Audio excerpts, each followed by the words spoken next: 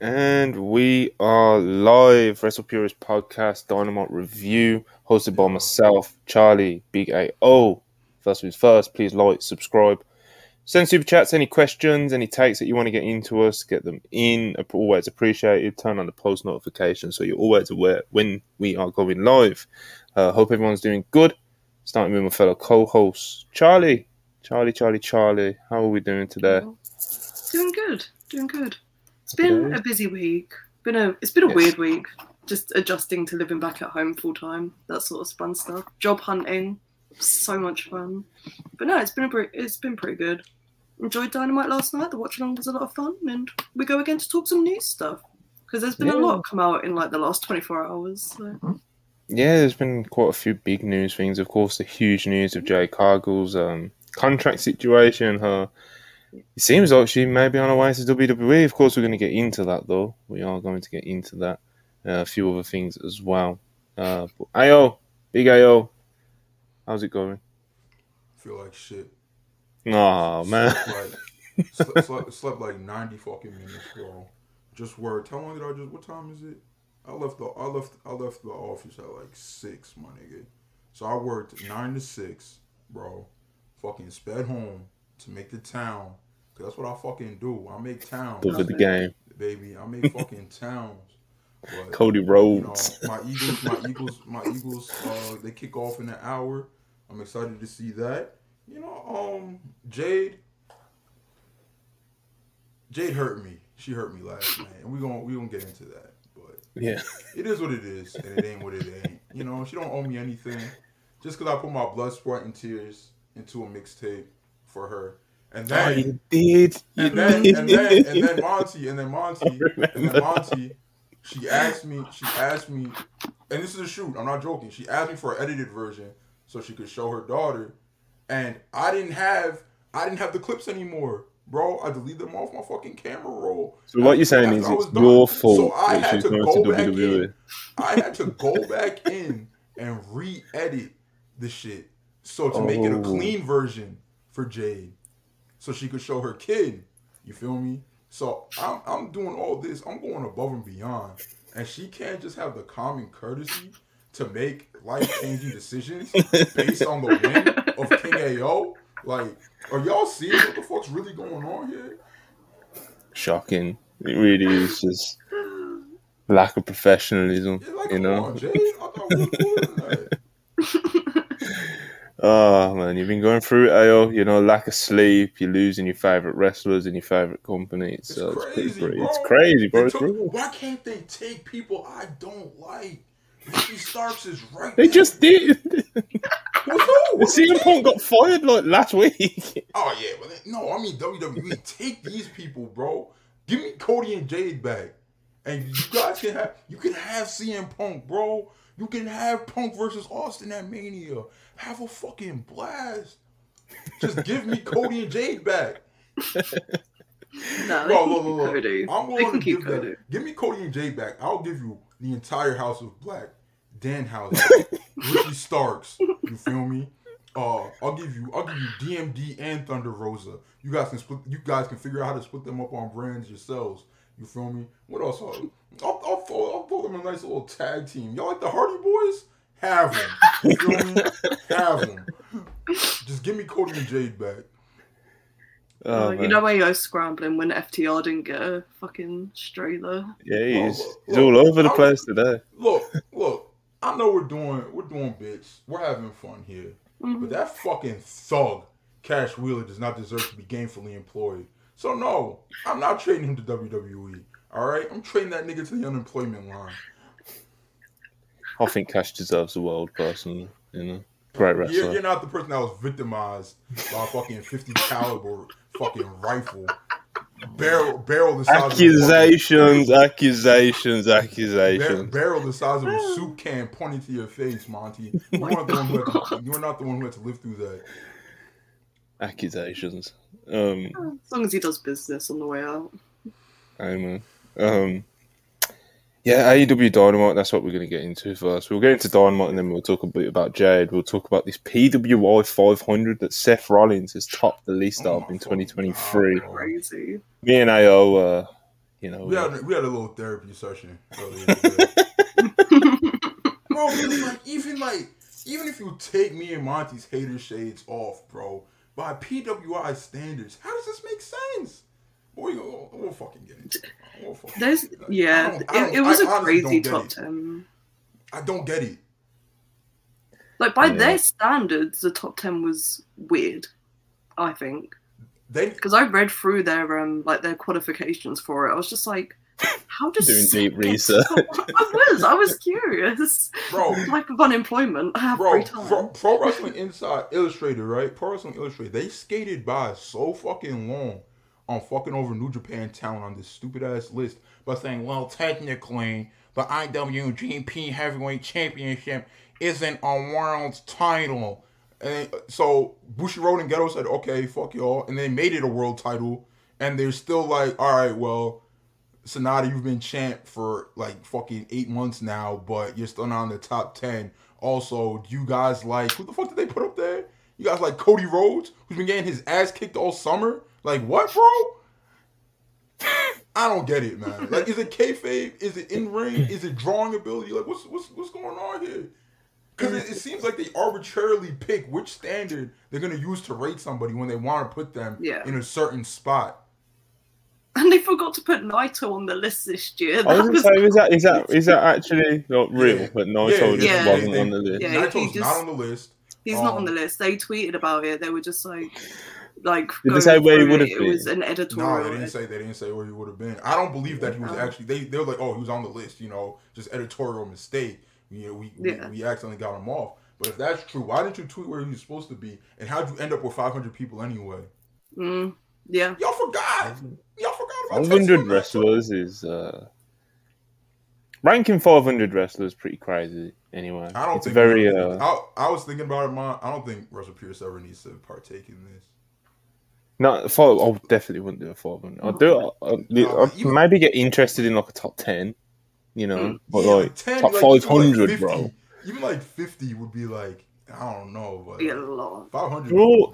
For all the criticism that it's always going to get every year because it's a list and that's how these things go down. You know, it's the one thing I will say about Pro Wrestling Illustrated is, you know, it's a lot of work to put together 500 names. I respect they put a lot of work into this, but they didn't put enough. It's gotta be because they write a little column on everyone. That's time, bro. Even if it's not, you know, even if you don't think it's like the highest effort, it's at least time because it's a column on every 500 wrestlers. It's very and obviously the list comes out and everyone's got something to say about it. And I'm excited for the tag team one. It's going to be weird this year. They had Shun Skywalker representing with DDT instead of fucking Dragon Gate. They had fucking Keno representing All Japan instead of Noah. It's just like, bro, like y'all just like y'all don't know what y'all talking about, and people can't expect you to know everything about wrestling. But if you're gonna do these lists, hire someone who does, because a Mark will do it for free. Yeah. So like this is just like y'all don't care, bro. So it's just I can understand someone accidentally slipping through the cracks, but not even getting a promotion right for someone on the list when all it takes is like a quick Google search is interesting. But even Google search, it's more like even what AO was just saying. Like if you're not 100% sure, you can't expect everyone to know what every single wrestler is in every single promotion. You know, like say if this was us, I'd get someone like a Parker or Jamie to look over like the Japanese wrestlers and make sure it's. I don't know. And he would do it to perfection, and it would be great. And they didn't do it because they didn't fucking care to do it, bro. Yo, Pro Wrestling Illustrated is a drone-pilled website. I'm telling you, bro. That shit is e-pilled. All my boys made the list, and David Finlay was in the top 100. So Mookie Summers was robbed. Was he not on the list? No. Bro. And there's shitters that he's pushed harder at fucking in indies than they're on the fucking list. I've seen some weird names on the list because I think it was like Anthony Bowens was saying earlier that he's not made it on this year. Like Alex Zane wasn't on it. That would be bizarre. Zane would be somewhat bizarre considering it's 500 wrestlers. Yeah. You know? They do a tag list. I don't think Bowens has had a singles match all year. But Alex Zane not being on the list is like, come on now. It's like Kyle Fletcher got on the list, and considering like he got like 188 or something like that, which is pretty high considering. And what did he do? And Davis wasn't on the list at all. Fletcher did like they both did the New Japan Cup. Fletcher did New Japan Cup in like 2 Dynamite matches. Didn't Davis have like a really good match with Ospreay in the New Japan Cup? Yeah, he did. Yeah. That's better than any Fletcher match that I've seen. Not single. No, it is. Yeah, it is. I don't know, man. Anyways, it is a very thankless job that they do at Pro Wrestling Illustrated, you know. And no, it's very. It's the most traffic they got on their site all year. Fucking wrestlers are jerking off to the list. They're twerking to the list, bro. They're being thanked. So that's why the good people here at WrestlePurists are here to fucking bury them. All right, Monty said it himself. We're burying Pro Wrestling Illustrated. Hey, I'm trying to be the diplomatic one, you know. I'm trying here, you know. Oh dear. But yeah, an interesting list is where I'll leave it, you know. But yeah, anyway, Dynamite, AEW Dynamite from Cincinnati, Ohio, hometown of Jon Moxley, who opens the show defending the AEW International Championship against Big Bill. I like this matchup more than the past 2 defenses against AR Fox and Action Andretti, just on paper, because it's like I know, like Moxley going kind of. It's cool to see him give like underneath talents like a lot, because that's what he does when he has his, you know, like he'll go 10 minutes with them and he'll let them get the shit off. Like it's really cool that he can do that, but like sometimes I do think there's like when it's week after week after week, which it feels like with Moxley sometimes, because you know what Moxley's like, he wants to get out there, he wants to be the workhorse, he wants to get out there, feel the crowd, you know, blade a little bit, feel alive. Like that's what Moxley loves to do. He just wants to work, and there's definitely like a big level of respect I have for it. But when he's just working, sometimes it feels like he's just working matches, you know. Whereas like this Big Bill thing, it's like he's big, you know, he's big. He's got a reason to sell for him. When he's going back and forth with him, you're not questioning like, oh, he's giving him too much or anything like that, because he's big, you know. In fact, he's fucking huge. Like even no, seeing Mox fight from underneath from a guy that's like legitimately like towers over him. It's not something you get to see often. Like even in WWE, like even before he gained all the fucking weight in WWE, bro. Like Mox was a bigger guy over there. Like how many feuds did he have where he was smaller? Like he had the Brock feud, and then like what else? Like did he ever fucking feud with Taker, bro? I don't know. I was watching fucking Dean Ambrose, but seeing him like fight underneath to a giant and seeing him get the shit kicked out of him by somebody that looks like squash him, like it's good shit, bro. You don't get to see it often from Mox. Yeah, man, and he run the razor as he's been known to do once or twice. I don't think he's blading every single one of these matches, bro. I don't. I think that fucking skin flap is hanging on for dear life. And even when it's a little too windy and he's at fucking ShopRite with Renee and the baby, it's just fucking, oh my God, the juice is flowing, baby. Like, it's just fucking... So much scar tissue. Renee says something about on one of the podcasts that like, she wakes up and the pillow's just like covered in blood sometimes. He's just it's leaking, you know. But yeah, he Big Bill, he was big. Mox got blooded, you know. Ricky Starks was ringside, and he eventually got involved as well. They were trying to cheat and do all those kind of heelish antics. Brian Danielson ended up coming down, evening things up. Of course, he's feuding with Ricky Starks at the moment, and eventually ended up with Moxley tapping out Big Bill with an armbar. I like it when, especially someone of Moxley's caliber, because they can get away with it more, like mixing up the finishes to matches. So yeah, it was cool to see him do this, and just like I said, just a match in general, him fighting from underneath, and even just doing a finish like this, it was different to like your Moxley works a guy for 10 minutes match, but you get quite a lot of on AEW Dynamite and stuff. So I like this quite a lot. But yeah, we'll keep it on just a match. Charlie, you like the match? I did. Mox teased a moonsault, which was kind of crazy. I was told when Terry Funk died, right? When they got to TV, that I was like, two people hit me up. They was like, Mox is trying to learn the moonsault. And he had a match that Dynamite, and he didn't do it. And I was like, all right, he's saving it for All In, baby. Like 80K people. Big Mox saw this happening. It didn't happen. And then he does an interview when he's talking about Terry Funk learned moonsaults at 50 years old. And I'm like, wait a minute. He's talking about learning moonsaults at an older age. Mox is like, what, like 36 nowadays? Like, oh, it's never too late, Mox. Do a flip, my nigga. And he finally teased it. He finally fucking teased it. But he obviously didn't get it off.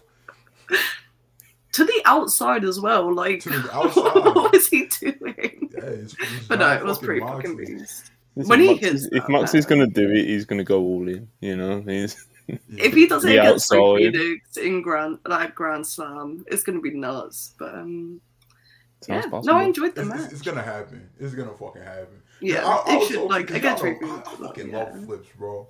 I love flips. I love brawlers too. That's why Steen was always my guy. Cause Steen would always throw fucking hands, but his fat ass would go out there and do a fucking flip. That's why I always rocked with Kevin Owens, bro. If Mox starts doing flips, I don't know, man. I might have to put him right up there with the Elite. I might just put him right up there with the Elite, bro. Man. This match was really good. Like, Mox fighting against big guys, it was like the Lance Archer matches as well. They always just hit different, like, to him wrestling other guys. And, like, the lariats they were trading, it was just fucking beast. I enjoyed it a lot. Where is Archer? I don't know. Missing. We were talking about it. We were talking about it maybe before we went live yesterday, or during the stream. We were just, Archer needs to hit up Rocky and Ghetto and just be like, get me on every single fucking New Japan pay-per-view. Yeah. Because TK's not doing shit with me. Like, keep collecting those AEW checks and just work New Japan as much as possible. Work the fucking Road 2 shows, bro. Yeah, get out there working. I'm pretty certain he's in his 40s. So yeah, he's in his 40s. It's like, been around forever. You know, he's still very good. It's like how much longer can a guy of his size, you know, can remain as good as he is with like the moves that he has. Like, you know, he does moonsaults, he does all kinds of dynamic shit. So yeah, I miss Lance Archer, but Big Bill's very good as well. There was a beatdown angle. What was that, Ayo? Oh, no. Someone just asked if he was injured. I just wanted it wasn't a super chat, but I just wanted to clear it up. No, like he almost killed himself on that moonsault, but he's fine now. He's been fine for a long time, and he's been wrestling for New Japan, and AEW's just been like, because his last AEW appearance, it was Battle of the Belts, wasn't it? He had the match with Orange Cassidy. Yeah, I liked that match. It was the only good match of the night, I think. Yeah. Yeah, there was a beatdown angle after the match, obviously, with Max being like bloodied, fighting from underneath, like a lot of the match, and getting out of there by locking on an armbar. You know, it was more kind of presented as like Max survived Big Bill, you know. Yeah. And you know, there was a big beatdown after Ricky Starks started unloading on Bryan Danielson on the outside. Big Bill attacked Moxie from behind, and you know, Ricky Starks gets in the ring and starts attacking Moxie with his shoe. But eventually, Claudio, of all people, he comes down, and of course he saves his Blackpool Combat Club members, and they get out of there, and a bit of business.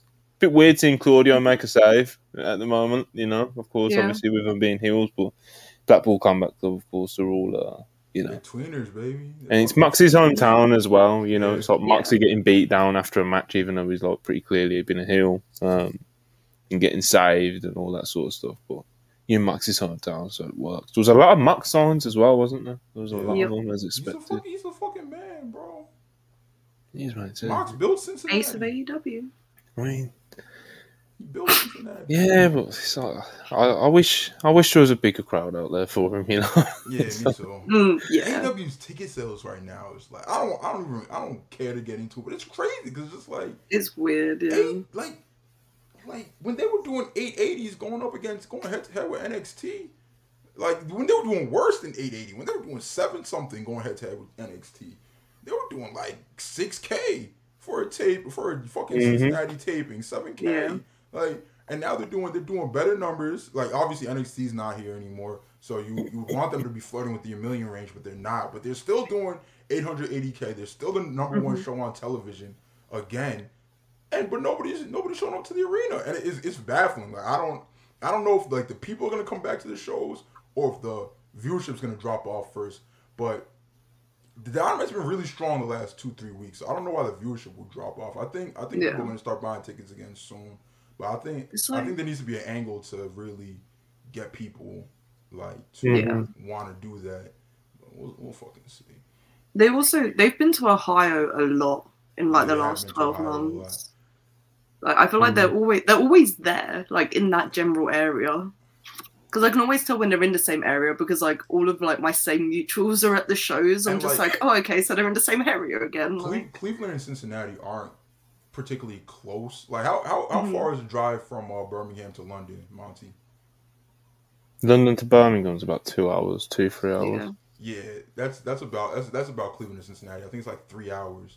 So it's like if you like love AEW, you're gonna make that 3 hour drive when they come do the show. But are you gonna do that like 3-4 times a year? Fuck no, bro. Like, you got AEW at home on your television screen, and people always fucking drive in the Midwest. So maybe that's the same. It's the same with like New York and Chicago and stuff. Like they love kind of oversaturating the markets that they have any sort of success in. You know, so they beat the shit out of North Carolina that one summer, bro. To the point where that last North Carolina had like 3 people left. I was like, what the fuck, like.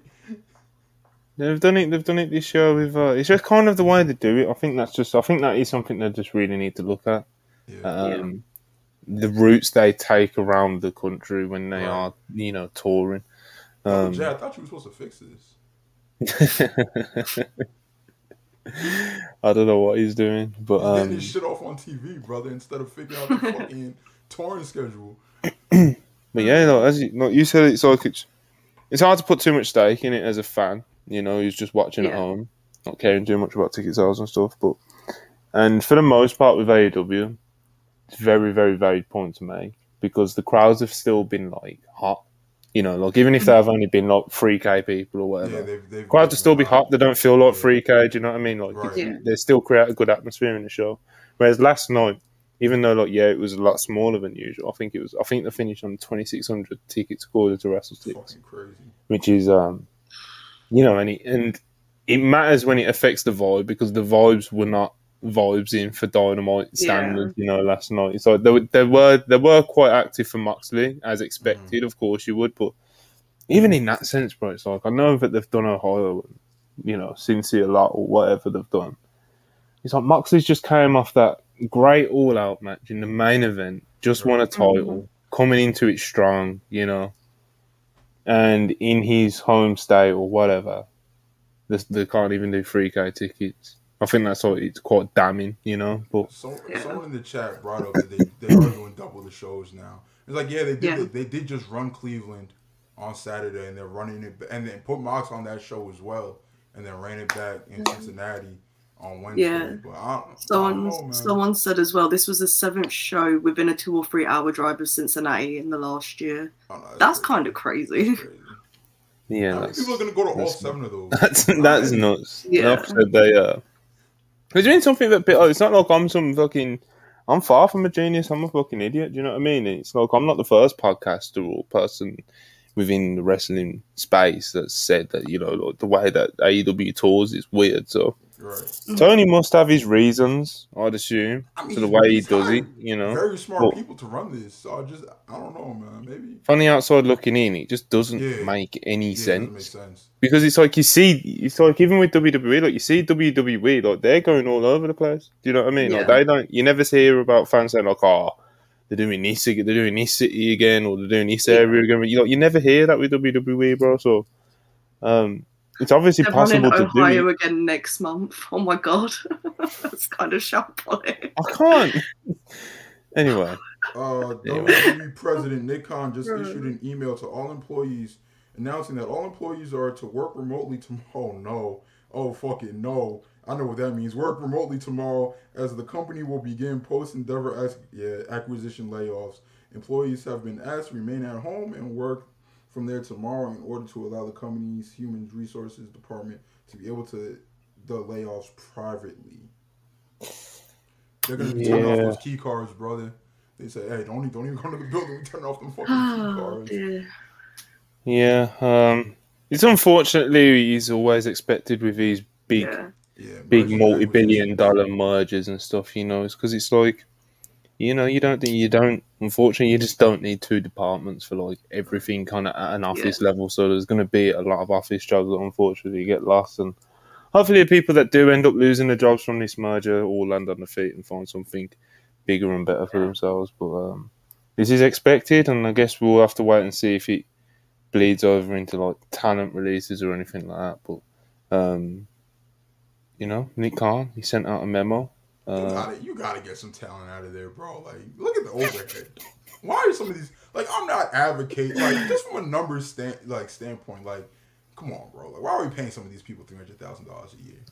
Like, yeah, when you saw what Nick Khan did when he was like first coming in, and everyone was like blaming him when people got released. Like, obviously, ultimately, like Vince back then was like making the final decisions on stuff. Right. But if you bring in someone like a Nick Khan, who is very much a business and a numbers guy, you ask him to look at your talent roster and crunch the numbers a bit, then like there's going to be some casualties, because rosters in wrestling, the big two, the AEW and WWE, they both have way too many wrestlers, which is great for the wrestlers that are employed because they're getting a check every week, and it's great to see that there's that amount of opportunities out there. But in terms of like a business sense and having the amount of hours of TV they have to fill every week, like both companies have way too many wrestlers, bro. I don't want to say anybody by name. It's like are you gonna fire 5 accountants making $75K a year? Or are you gonna look at one of those shitters that Hunter brought back just to babyface himself, making fucking $400K a year, and just be like, well, yeah, keep doing you, but we gonna keep getting these fucking accountants and human resources people up out of here. It doesn't really make sense. You know what I mean? Yeah. We'll see how it happens. Obviously, we're hoping it's not too dramatic, But yeah, after the Moxley Big Bill match on Dynamite, we had a Roderick Strong promo. He's talking to Renee in the back about the tournament final he's going to be in later. And Cole comes over to him, he reaches out to him. And he basically tries to warn him with Samoa Joe and, what he can do to people's necks. He can seriously hurt people, the big man can, But Roddy says that the Kingdom believe in him, and he is a wrestling legend. That might be my favourite Roddy bit at the moment. The wrestling legend. Wrestling legend. I fucking love that shit, bro. Because if you're myself, Manny the Hooper, Joe Hulbert, there's a lot of truth to that. I'm not gonna let y'all just gatekeep Roderick fucking Strong. No, not gatekeep, but we do think of him like it's almost like we self-aware know that we put him on a pedestal. Put him on a pedestal. He's probably not on. Like everyone appreciates him. He's a beast. Like I know you two guys love him. I know everyone on WrestlePurists pretty much loves him to a certain extent, but it's like, Hulbert probably puts him in his top 5 of all time, He's like one of the only wrestlers we all agree on. But he fucking rolls, man. And he's also funny as well now, Yeah. Imagine if this shit fell flat on his face, bro. Like brutal, bro. If his gimmick flopped, like that's legit burying, and that word gets thrown around a lot, like overused way too much these days. Like people were saying it about Tiffany Stratton the other day, but that would have been a genuine burial if like this fell flat on its face.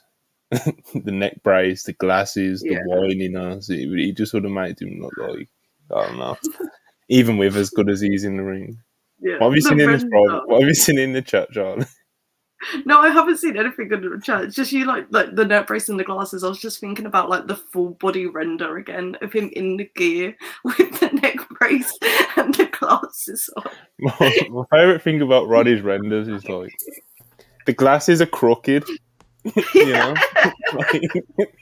I can't look at it and not laugh. He's doing this weird thing with the neck braces. Bro, this nigga does not need glasses, bro. Like, what is going on? He's awesome, man. Good shit. We're big fans of Roddy Strong. We all are. But yeah, Don Callis, he revealed his masterpiece, his next masterpiece. And he puts over Takeshita. He comes out, gets a lot of heat. Wow, he gets a lot of heat considering what was in the building. Is this painting gimmick? Is this painting gimmick getting over with, y'all? I don't particularly care for it. Yeah, you know? I mean, it doesn't take a lot of time. Yeah, I like Mel getting like a shout out to the props and stuff like that. Like it's great, but in terms of like as a gimmick on a wrestling show, it's her like, getting paid and getting featured in front of.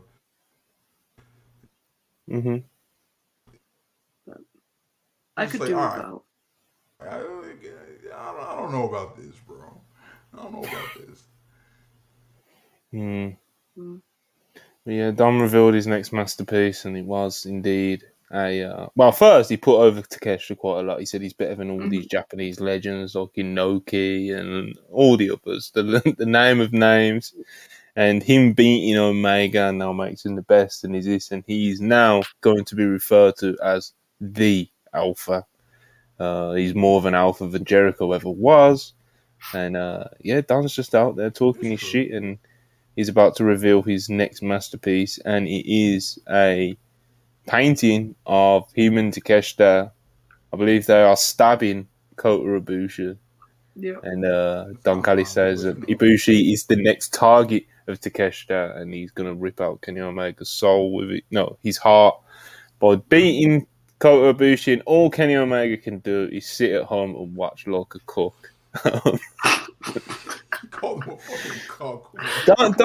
Don can talk, man. Don can talk. Sure. Even when he's being ridiculous, like that last line I just said. He's and he did get some heat, but not the heat that he has got in recent times. But I think that was mainly because, like I said, the crowd just weren't. They weren't giving me what I wanted last night, to say the least. Bro, I think Don Callis is best in the world level when it comes to like being a manager. Like you can argue whoever you think is 1, 2, and 3. I think he's in that conversation with Stoke and Heyman, and even Prince Nana. You gotta throw him out there now. But it's just I think. Prince Nana's not really the pro. I mean, he does get good heat for his promos, but I think he's the best at like the around the ring stuff. Yeah, just like his presence. Paul pops me a lot. I feel like I've been seeing Paul do the same thing since I was a little kid. Still working. Yeah, it is, but what I was saying with Don is, sometimes I think he gets the heat on himself a little bit too much, and not on Takeshita. Like that was never really a problem with Kenny, because like Kenny's obviously like fluent in fucking English, could riff, do something fucking ridiculous to the crowd, them and the boom and shit. But it's just like Don's not making me hate Takeshita, bro. He's making me hate him more. And it's just like, well, good for you, like, but. I don't know. They need to have Takeshita wrestle more. They need to have him just kill people that like, and then let Dawn talk his shit. Like, that the crowd likes, even so.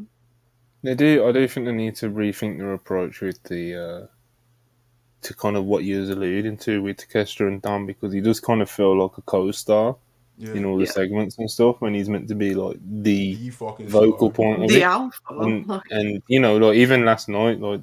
The segment was to announce that Takeshita's next victim is going to be Kota Ibushi, and it's just like it was a Don Callis segment, and obviously, like he's the English-speaking person who's going to get the message across. But like Takeshita can still, there is ways of presenting it and doing different things that you can make him feel a bit more in the forefront of things rather than kind of what we got last night and what you guys were just alluding to. Like back in 2003 when Brock wasn't even allowed to fucking talk, bro, and he was just. And he was just standing there flexing and fucking huffing and puffing and growling. And Heyman was getting his shit off. I never thought, like, Heyman was getting the heat on himself. I was like, yo, he's getting Brock over as fuck. I think that's what Don needs to do. I'm not sure exactly what he's doing. That's, like, not Heyman-esque enough for me. But, he needs to tweak that shit a little bit. Yeah. I think it's just the overall presentation of it. It's just, like, even the way they frame the segments, like Takeshi's always stood in the background. They need to have him like front and center in them. Front and center, put so the like people are camera actually in his like face while focusing Don on talks. him. Yeah, Something like that. And it's like, I think, kind of like a in the subconscious of like fans' brains as well. It's like Don's. You thought when he moved on from Kenny and went with Takeshita, you're like, okay, this is it. You know, like Don's found his new, his new golden goose, his new meal ticket, his new guy, and then it bleeds into like, oh no, actually he's building like a team. You know, like Takeshita's not enough. He needs to call on Ospreay. He needs to call on, he's been interacting with Aussie Open. He tried to put he was doing that weird stuff with Jericho when he was trying to convince him, and then turned on him. He's talked to Garcia like 3 times. He talked to Garcia last night and in the past as well, and it's like, it's about like you guys have alluded to. So it's more about like Don Callis and his family that he's building to take down Omega, rather than it being like Don Callis has just moved to Takeshita because Takeshita's better and he's the better athlete and he's the new guy and he's beat Kenny twice and da. So like I said, I just think they kind of need to rethink the presentation and where they actually are with the roles in it. So I don't know who's actually in charge of the creative on that. I'm sure Tony's involved. I don't know how heavily involved Donnie's creatively with it. Kenny, but yeah, I think it just needs tweaking a bit. Him screaming in Japanese got over as fuck. People booing the shit out of him. And they just stopped doing it. They're just like, you know what? You're not going to speak Japanese anymore. Just stand there. All right, thanks. Like, even if they had just done a thing in the segment last night where, like, before, like, they revealed the painting, the Takeshita just said Kota's name. Like, even that would have made this feel like 10 times of a bigger deal because he's, like, addressing it directly. Like, if he had just said Kota Ibushi, like, I think that crowd would have popped for it, so... Yeah, I would have popped for it, but that's just me. Same. Yeah, anyway, next up, we had backstage with the Blackpool Combat Club. They're being interviewed by, I think this one was Marvez. Bryan Danielson's fired up and he challenges Big Bill and Ricky Starks to a tag match. He'll be teaming up with Claudio. Mox is all fucked up in the back. Is Mox concussed, bro? Like, that's what he was trying to play up. I think that he was okay. Because when Claudio came in and made the save, right? Like Big Bill or Ricky was on the apron, one of them, and they're like, it was like Claudio and like Danielson, and they were ready to do fucking BCC attack, and Claudio was like, yo, get up, Mox, and Mox is just laying on the fucking ground, like, oh. I was like, what the fuck's going on? Ricky was laying him in with the shoe, brother. Battering him with a fucking shoe. That first shoe shot was shambolic, bro. I was like, oh no, Ricky, you're about to go viral for all the wrong reasons. But then it started looking fine. I was like, all right, you say heat of the moment, brother. Heat of the moment. But yeah, Ray Phoenix, they're being interviewed, of course, like I just said, Blackpool Combat Club, and Ray Phoenix just appears on screen.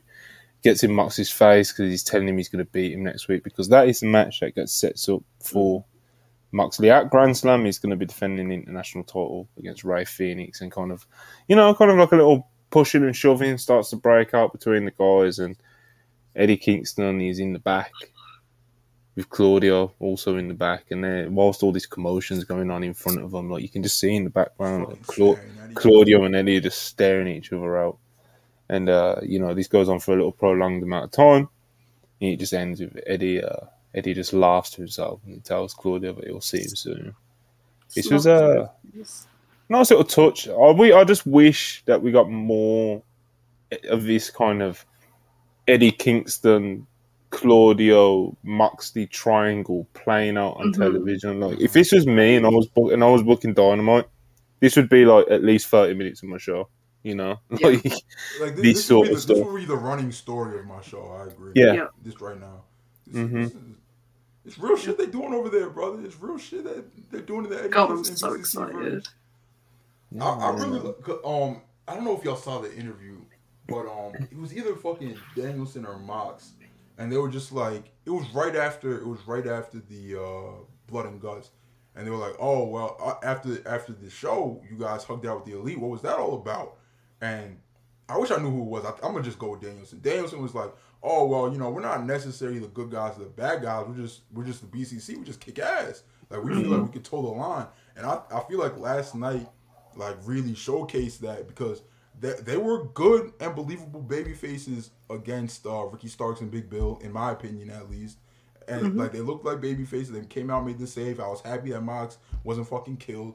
And in the backstage segment with Phoenix, I was like, oh wait a minute, these guys are pieces of fucking shit, bro. Like they took Phoenix out for no reason. Like, and I was like, these guys are pieces of shit. I want Eddie to win a Grand Slam. Phoenix needs to get his get back on Mox. Like these are real tweeners that we're dealing with here, Monty. Like none of that bullshit you watching on fucking Friday nights, brother. We're fucking LA Knight not knowing if he's a heel or a face. No, he's a full face now. These are real tweeners we're dealing with. Full face, brother. LA Knight was just for a while when he was transitioning into a full-blown babyface. He was just a babyface that was wrestling heels. Yeah. No, he was just a babyface wrestling other babyfaces and turning those babyfaces heels for 10 minutes. Imagine getting cucked like that as a babyface, bro. Like you think you're over, and then just like, yo, go out there with LA Knight. Just go out there with LA Knight, bro. You'll be alright. Bro, they had I think at one point they were just really testing the waters of it because he wrestled Rey Mysterio, bro. He got Rey Mysterio heat, bro. Like I don't think I've ever seen that in my life. They got Rey Mysterio booed for the first time since fucking the Yes movement. So like when that clip came up on Twitter, I was like, "What the fuck is going on? Like, what the Eli Drake's doing this?" So like, I love him, brother. I love him. But yeah. Next on Dynamite, we had Renee backstage with Hook. Orange interrupts basically before he gets started, and he asks Hook what he's always mad about, what he's frowning about, and it was a pretty respectful exchange. But Orange Cassidy just seems he's just tired and fed up and hurting, and poor Orange. But I'm not sure what they're actually trying to do here with this Hook thing. I don't know if they're going to tag team together or if they're going to have a match or. I don't know. I don't know if this was just satire. Take the FTW I don't know. Title off of Hook again, right? Like not right now.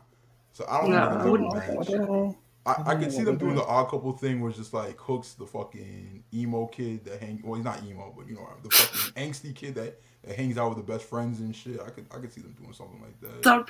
That'd be a fun little angle. I'd enjoy that a lot. The people that like that stuff would really enjoy that. Like that side of wrestling fandom that was like, oh my god, this Hook and Danhausen stuff, this Hookhausen. Oh, this is real storytelling. This is real wrestling. This is how you run a promotion. And I was like, this is fucking terrible. But I wasn't hating on it because I was like, yo, not everything needs to be for me. So y'all enjoy y'all little fucking Hookhausen fucking fan fictions where they're off in the fucking boiler room fucking. Or whatever you fucking perverts was cooking up over there. I'm gonna give the match a chance. And I gave the match a chance, and Danhausen went out there and did Danhausen things. Hookhausen, bro. Forgot. I erased that from my memory, Bro, Monty thought that was going to Hook, bro. Monty thought that was like that's Hook's career. Like it's over. They ruined it. Bro, there was like. I can't even remember. I can't even describe it properly, so I'm not even going to bring it up. But there was some weird angles in that shit, bro. Anyway. It was a strange time for AEW. It was a weird summer. Yeah. Anyway, next up we had Toni Storm versus Shida versus Britt Baker versus Nyla Rose in number one contenders match. The crowd was pretty brutal for this, I can't lie. The match itself wasn't exactly something to get them on the feet, to be honest. I thought it was actually quite mediocre without being like brutal about it, It was pretty meh. It's not the best four-way they've run. So. At this point, where I'm at with the women's division is if it's not bad enough to create discourse, I'll take it. 2 thumbs up. I'm happy. That's where I'm at with the AEW. We made it, Yeah. We made it through another segment. No discourse. We did it, baby. Oh, the bar is in hell. I hear that. Hell, bro. But yeah, Toni Storm won. That's a good She did win. And she rolled up Britt. So. Dr. Britt Baker, DMD. What the fuck was that curb stomp? Oh my god. It was really bad. A curb stomp to the middle of the back?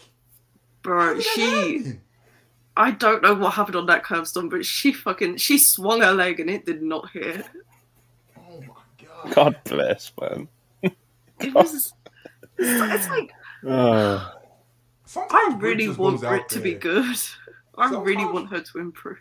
It's just like sometimes Britt goes out there and he's just like, "Yo, did you learn how to walk this morning? Like, are you just like getting this walking thing down pat? Like, forget the wrestling portion. Like, your whole motor functions thing. Like, did you just come out of a fucking coma?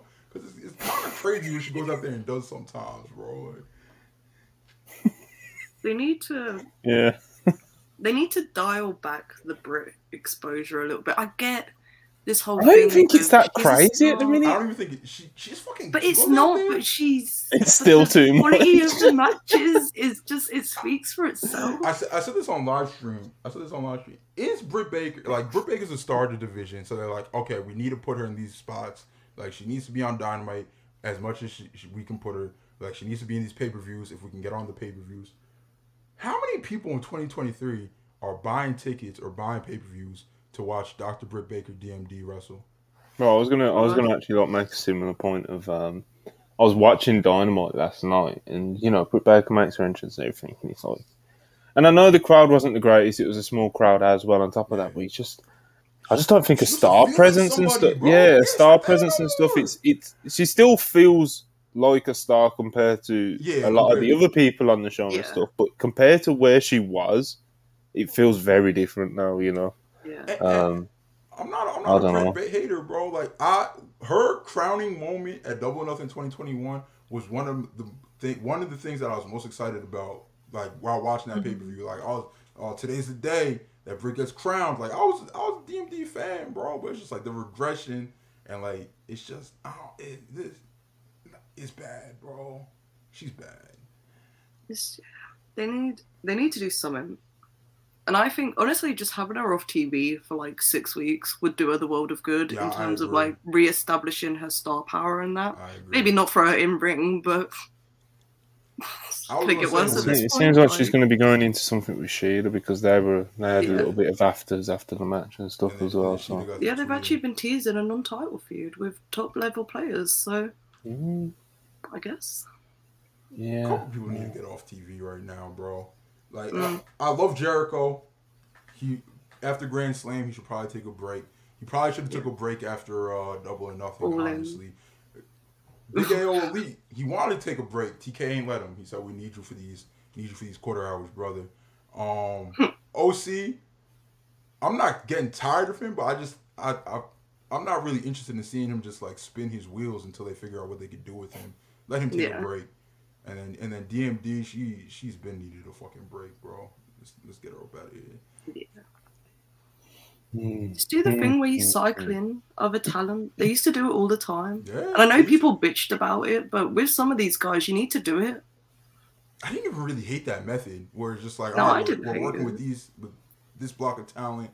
And they're gonna get through their stories. Then we're gonna move them off. Then we're gonna work with. Yeah, when it's like that, it works for me. It's like with AEW, though, at times it would get really aggressive. Like people would get cycled in almost week to week. And it wouldn't be crazy. Like it's better when it's like how you just laid out where it's like, okay, we're gonna tell this story for 3 months, and say for example it's Hangman and Swerve, and let's say Swerve wins. Like that would be seen as like catastrophic for Hangman. He's just lost his spot to Swerve. Like if he went away then for a while after doing like a 2-3 month feud, then that's sweet. But it's like when he gets really like problematic for me with AEW is when it's like, okay, we're doing this story and Hangman's going to be around for like 1 week, and then you're going to get a week of then he's going to be gone for next week. Then the week after that, you're going to get a pre-tape.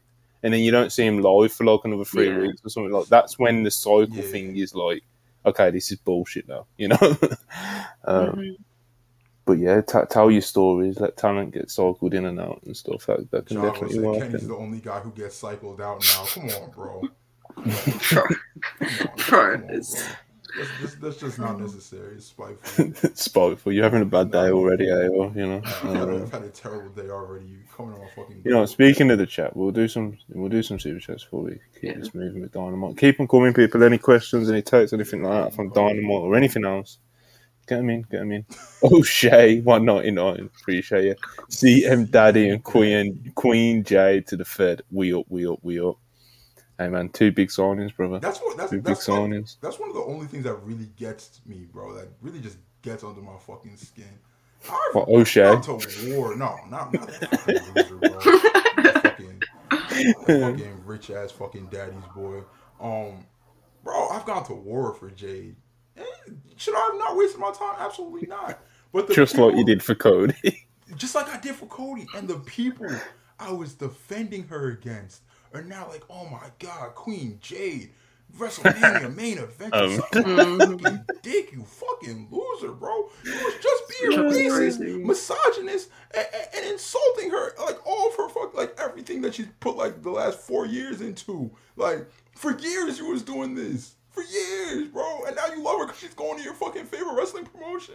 If I ever do that, fucking kill me, bro. If I ever like genuinely dislike a performer because where they work, just shoot me in the head in Roblox, YouTube. Don't demonetize us. Yeah, the switch up on Twitter was pretty crazy. Bro. Like, happens with everyone, but with Jade, it's aggressive, you know. Because if she ends up staying, the switch back up, like, it's gonna be crazy. Yeah. Showtime Spurs, $5. Appreciate you as always, brother. Jade leaving hurts 100 times more than Cody. I don't know about that. I'm a fan of both, so like when either goes to either company, like I don't get hurt by either way, you know. But Cody wasn't good for like the image. I'll put it that way. Really wasn't. It really wasn't good. And I think history, like with time, when we look back on it, it'll be more like it'll stand out more. But like when Cody left, it's like that's not. it just wasn't a good look. I don't think at all. Bro, he was the face of the revolution, man. Like when Cody left, I wasn't hurt. I wasn't hurt when Cody left, even though I had been a Cody Rhodes fan since I was literally like 10 years. It was in a weird place. It was in a weird because it got to the point where, bro, I went to 2 different Dynamite tapings where I lost my voice booing the fuck out of Cody Rhodes, and that was some of the most fun I've ever had. You were just playing along though, man. I was playing along. I fucking loved Cody, bro. We were all playing along, my entire section. And then like one dude in like the section over got like weird about it. And we're just like, yo, like what the fuck is your problem, bro? You know we're all kidding, right? But it's just like I maintained at the time, I was like, yo, if Cody was just like adamant on never turning heel, it was probably for the best that he got up out of here, because this situation was never just gonna gonna let you get your fucking American Nightmare white meat baby face fucking shit off again, Cody. Like not until you went heel first and then switched back to baby face. So I was like, all right, bro, get up out of here. But Jade, like, she just got back. Everybody was excited. Like, people were just like, let's see, I can't wait to see what Jade's got in her bag now. It's coming back to do business on the way out, brother. Monty, I don't know if you saw any of the reports from Rampage last night. They were saying it was the fucking Jade versus Statlander was match of the night. Got fight for every chance, and this is awesome chance. Yeah, Dave said people were telling him it was like the best match of Jade's career. It sucks, bro, because I always believed in Jade. I'm not a coomer, bro. There are gorgeous people on television every week that I'm like, get them the fuck off of my TV screen right now. Anna Jay, stop coming on my television screen. I don't like Jade because she's gorgeous, bro. I genuinely think she's she's a huge star. I think she could be a huge player in professional wrestling. And I'm buying her stocks, bro. And it hurts that she's leaving and going to fucking HGH land, bro. It hurts after everything that I've done for her. You feel me? After I single-handedly, it's like, nah. But it sucks, bro, because I don't fucking watch WWE. So like, what? I get to watch her wrestle like 7 times a year, if that, because no woman gets booked every pay-per-view. No man really gets booked every pay-per-view except for fucking like Roman if he wants it. But yeah, well, we'll see. I'm sure she'll be. Obviously, we'll get into it a little bit more a little bit later. But you know, we'll see how things play out. Showtime Spurs, $2. That Hangman quarter hour though. Yeah, there was a nice little bump. There was a nice little bump for it. It was definitely a nice little bump for it because I only saw last week's Hangman. Hangman Drew again? I'll assume. I remember seeing WrestleNomics posted from last week's, and there was a nice little bump for it. So I'm not sure if he's referring to this week's or last week's. I'm not gonna let you. Not a nice little bump. It was the largest bump of the program. Was it? All right. Yes, it was. Yeah. No, it was.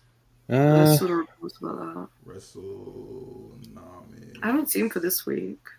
Okay, so yeah, like last week, yeah, it was yeah, it was a nice little bump, man. It wasn't this crazy. Oh my fucking god, bro! What happened to the Darby Nick Wayne? Yeah, that fell off a cliff. Anyway, ratings talk. We don't want to bore the listeners. Yeah, we don't want to bore. But even if you don't like Nick Wayne, I do that enough on WrestlePurists Live and shit like that, you know. Ricky Starks, $1.99. Ayo, you want to take this one? No.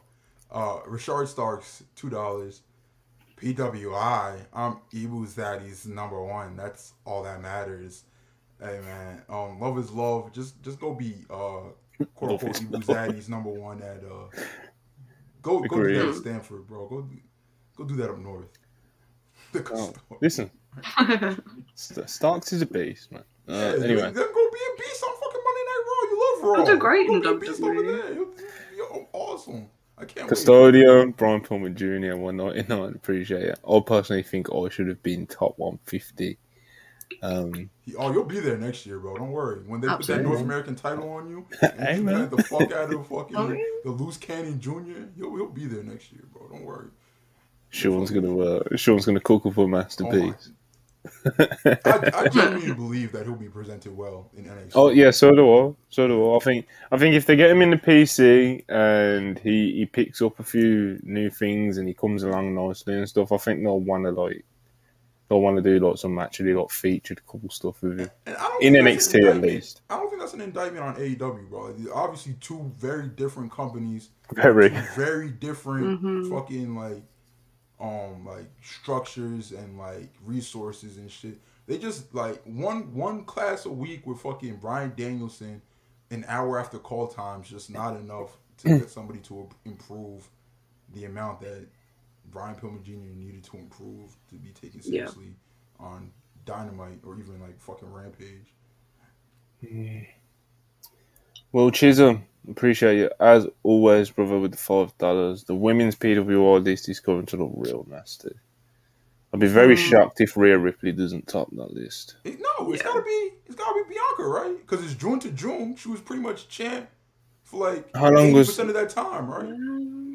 I think it's like July 31st till July. Rhea won the Rumble from number one, though, bro. That's obviously a huge accomplishment. Then obviously she won the title at Mania, and she's been super dominant in terms of the singles record as well. She's done good business. She sells a lot of merch. She sells more than Bianca? Yeah, bro, she sells more than like... Wait, she sells more than everybody, doesn't she? She's basically, right LA Knight. Yeah, there's LA Knight. There's the Monday Night Mommy shirt. Monday Night Mommy. Yeah. I get it, bro. God bless everybody who loves Rhea Ripley, but I don't I'm your mommy as well. She's obviously a good worker. I'm not taking that away from her at all. She's awesome, man. The whole people falling in love with her gimmick, and I don't know. I don't get it. I don't fucking get it, bro.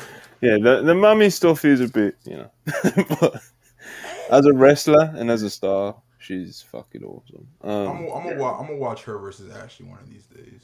One of these fucking. I can't believe it. Well, I can believe it. You still haven't watched it. I haven't seen it. Awesome, bro. I loved that match. That match was really good. One of these days. Dunmaz, $5. Appreciate you. Mikey Nichols out here giving dudes shoot headbutts and emerald flosions, and bro can't get a spot in the 500. What happened to the game? I love. I agree, brother. Just on the effort alone in the G1, he deserves a spot. The thing with the G1, half of it fell in this year's qualifications, and half of it fell out of this year's qualifications. So it'll be interesting to see how that affects things. His first match alone with Hanare should have got him in the PWI. That should have got him at least in the 400. Yeah. Like. Chuck, you know what the actual thing with the G1 is, though, right? Mm-hmm. These motherfuckers aren't fucking watching New Japan, bro. Yeah, they're not watching. There's not a lot of sickos like me that watched every single show. That is very true, bro. I clicked on their page because I saw the top 10, and I'm just like, what the fuck is going on here? I click on these people's. I click on the page, the Pro Wrestling Illustrated. I click on they have like the managing editors, Twitter, and they have like the two senior editors, Twitters. Bro, they're drones, bro. They just love WWE, bro. I was like, yo, Dynamite was yesterday. Where the fuck are y'all tweets? Y'all don't watch this shit. Like, so if y'all don't watch Dynamite, y'all definitely aren't fucking watching Puro. Definitely not watching with fucking Shun Skywalker and DDT, whenever the fuck that happened. But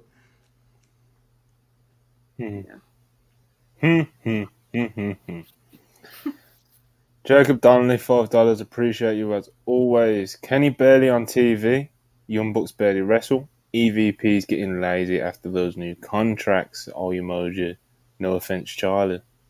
bro, the Bucks have wrestled more in the last like 6 weeks than they had in like the last 6 months. Yeah. What tag team is wrestling more than the Young Bucks right now?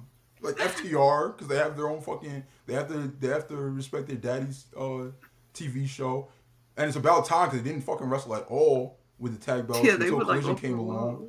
So and then like Aussie Open, but like those are the only two tag teams that wrestle like more than the Bucks. Like, what are we talking about here?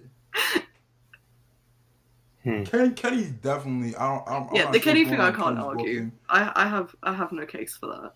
I don't know what the fuck's going on there. I'm not sure what's going on with Kenny. Yeah, I've got my questions. You know. Yeah. Mushin Iqbal Raja, £1.99. Appreciate it. Thoughts on All In attendance? I assume this is about the turnstile number that came out as what is it? 72,265. I think it was around. It was in that region anyway. But yeah, turnstile number's a turnstile number. I think the reason why it became such a big topic of discourse was because before All In, when they were selling all the tickets and we were just getting all the ticket updates off WrestleTix, the number that everyone was like targeting was the 80,709 from WrestleMania 32, which is the turnstile number, because that was like the only number that people really had to go off, because WWE announced like 110,000 or some bullshit. Do you know what I mean? Right. And then from the public records, from the earnings report, it was like a really wide range of like 73,000 to 84,000, which obviously you can't really put a singular number on that, you know. Of course, you could work out like the median number or something like that, but even still. So that was the number people were going off, the 80,709 for WrestleMania 32 in Texas. And, obviously now the turnstile numbers came out for All In. Everyone's trying to get the leaks back. You know, everyone's trying to be like, oh, well, we didn't beat WrestleMania 32. But, as WrestleNomics pointed out, and it was pointed out to them by a source, that, usually the turnstile number at Wembley Stadium for an event is usually around 10. What was it? It's only like 90% of the number. So in reality, the actual attendance probably is close or exactly right to what Tony Khan announced as the paid attendance. So again, I think that's the reason why there's been such a lot of discourse about it, because there was so much focus on the WrestleMania 32 turnstile number. So if we're going to take the turnstile numbers as fact, and that's how you look at things, then cool, fair enough. You can take that win for WWE if you want, but if you're just one of those people, it's just funny with AEW fans, because some of the AEW fans were like focused on the turnstile number, and now that it's the AEW All In turnstile number, they don't want to know. So if you're one of those people, are kind of like, you've got to question yourself, but if you're it's a turnstile number. It's a number. The thing with Wembley Stadium as well, this is just like my experience with it, because I've been to Wembley Stadium loads. Those half the times the things fucking fail, and they just let you in through the side doors next to the turnstiles, like because of the scanners just aren't working. So it's like, you got to take those sort of numbers with a grain of salt. And I would say that for WWE, if they ran there as well, this isn't a bias. That's just my experience with Wembley Stadium. I've been there like 6 or 7 times, and I think I've successfully scanned a ticket like 3 of those occasions. So it's just a bit shit.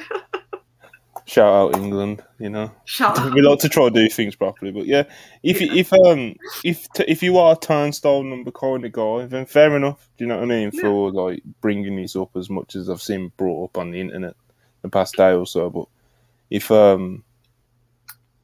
you're not a turnstile person and that wasn't the number that you was focused on in the lead up to this, then yeah, fair enough. Ignore this turnstile number, but if you're gonna focus on the 32 turnstile number but not this one, then obviously that's ridiculous. And you know, I get there are people that are just really into numbers, like outside of wrestling, like just like they see numbers, they're interested, they want to know what goes behind that, all that. Cool, bro.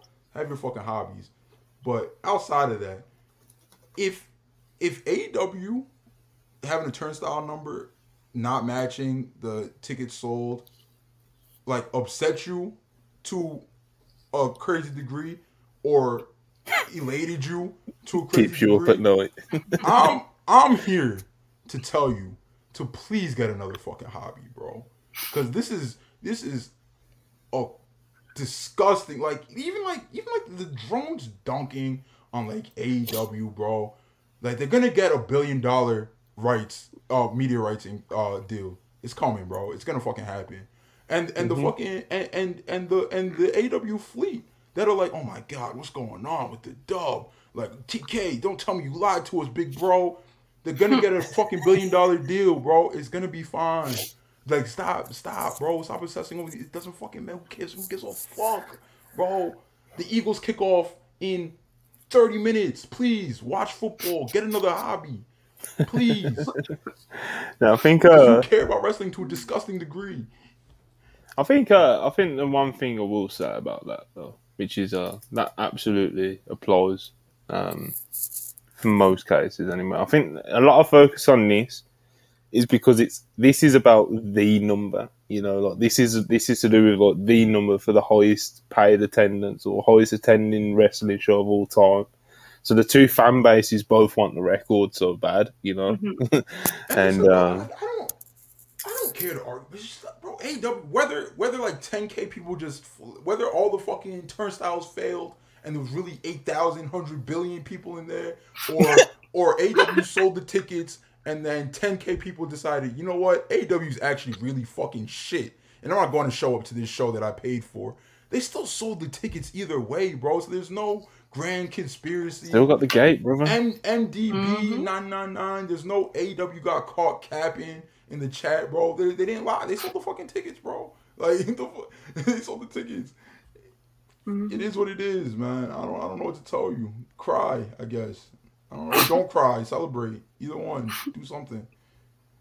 Just be normal about it. Just put the phone down for a minute. Yeah, it's been like as soon as I saw the WrestleNomics post and then got to check out like the Brent Borough Council, like them putting it out there, the turnstile number and stuff, the local government, the local council, should I say. As soon as I tweeted it on the WrestlePurists account, it's like one of the first replies was like sarcastically, like, I'm sure this is going to lead to a really rational, level-headed conversation. It's just like, I knew that when tweeting it. Like, people are going to be weird for the next 2 days about this. I saw the WrestleNomics tweet, right, Monty, and it had like no traction. And then I saw you tweeted it, and it had like 500 likes in like 5 minutes. And I just scrolled as hard as I fucking can. I was like, get me the fuck away from this tweet. Because I don't fucking care, bro. Who cares about this shit, bro? Like, yeah.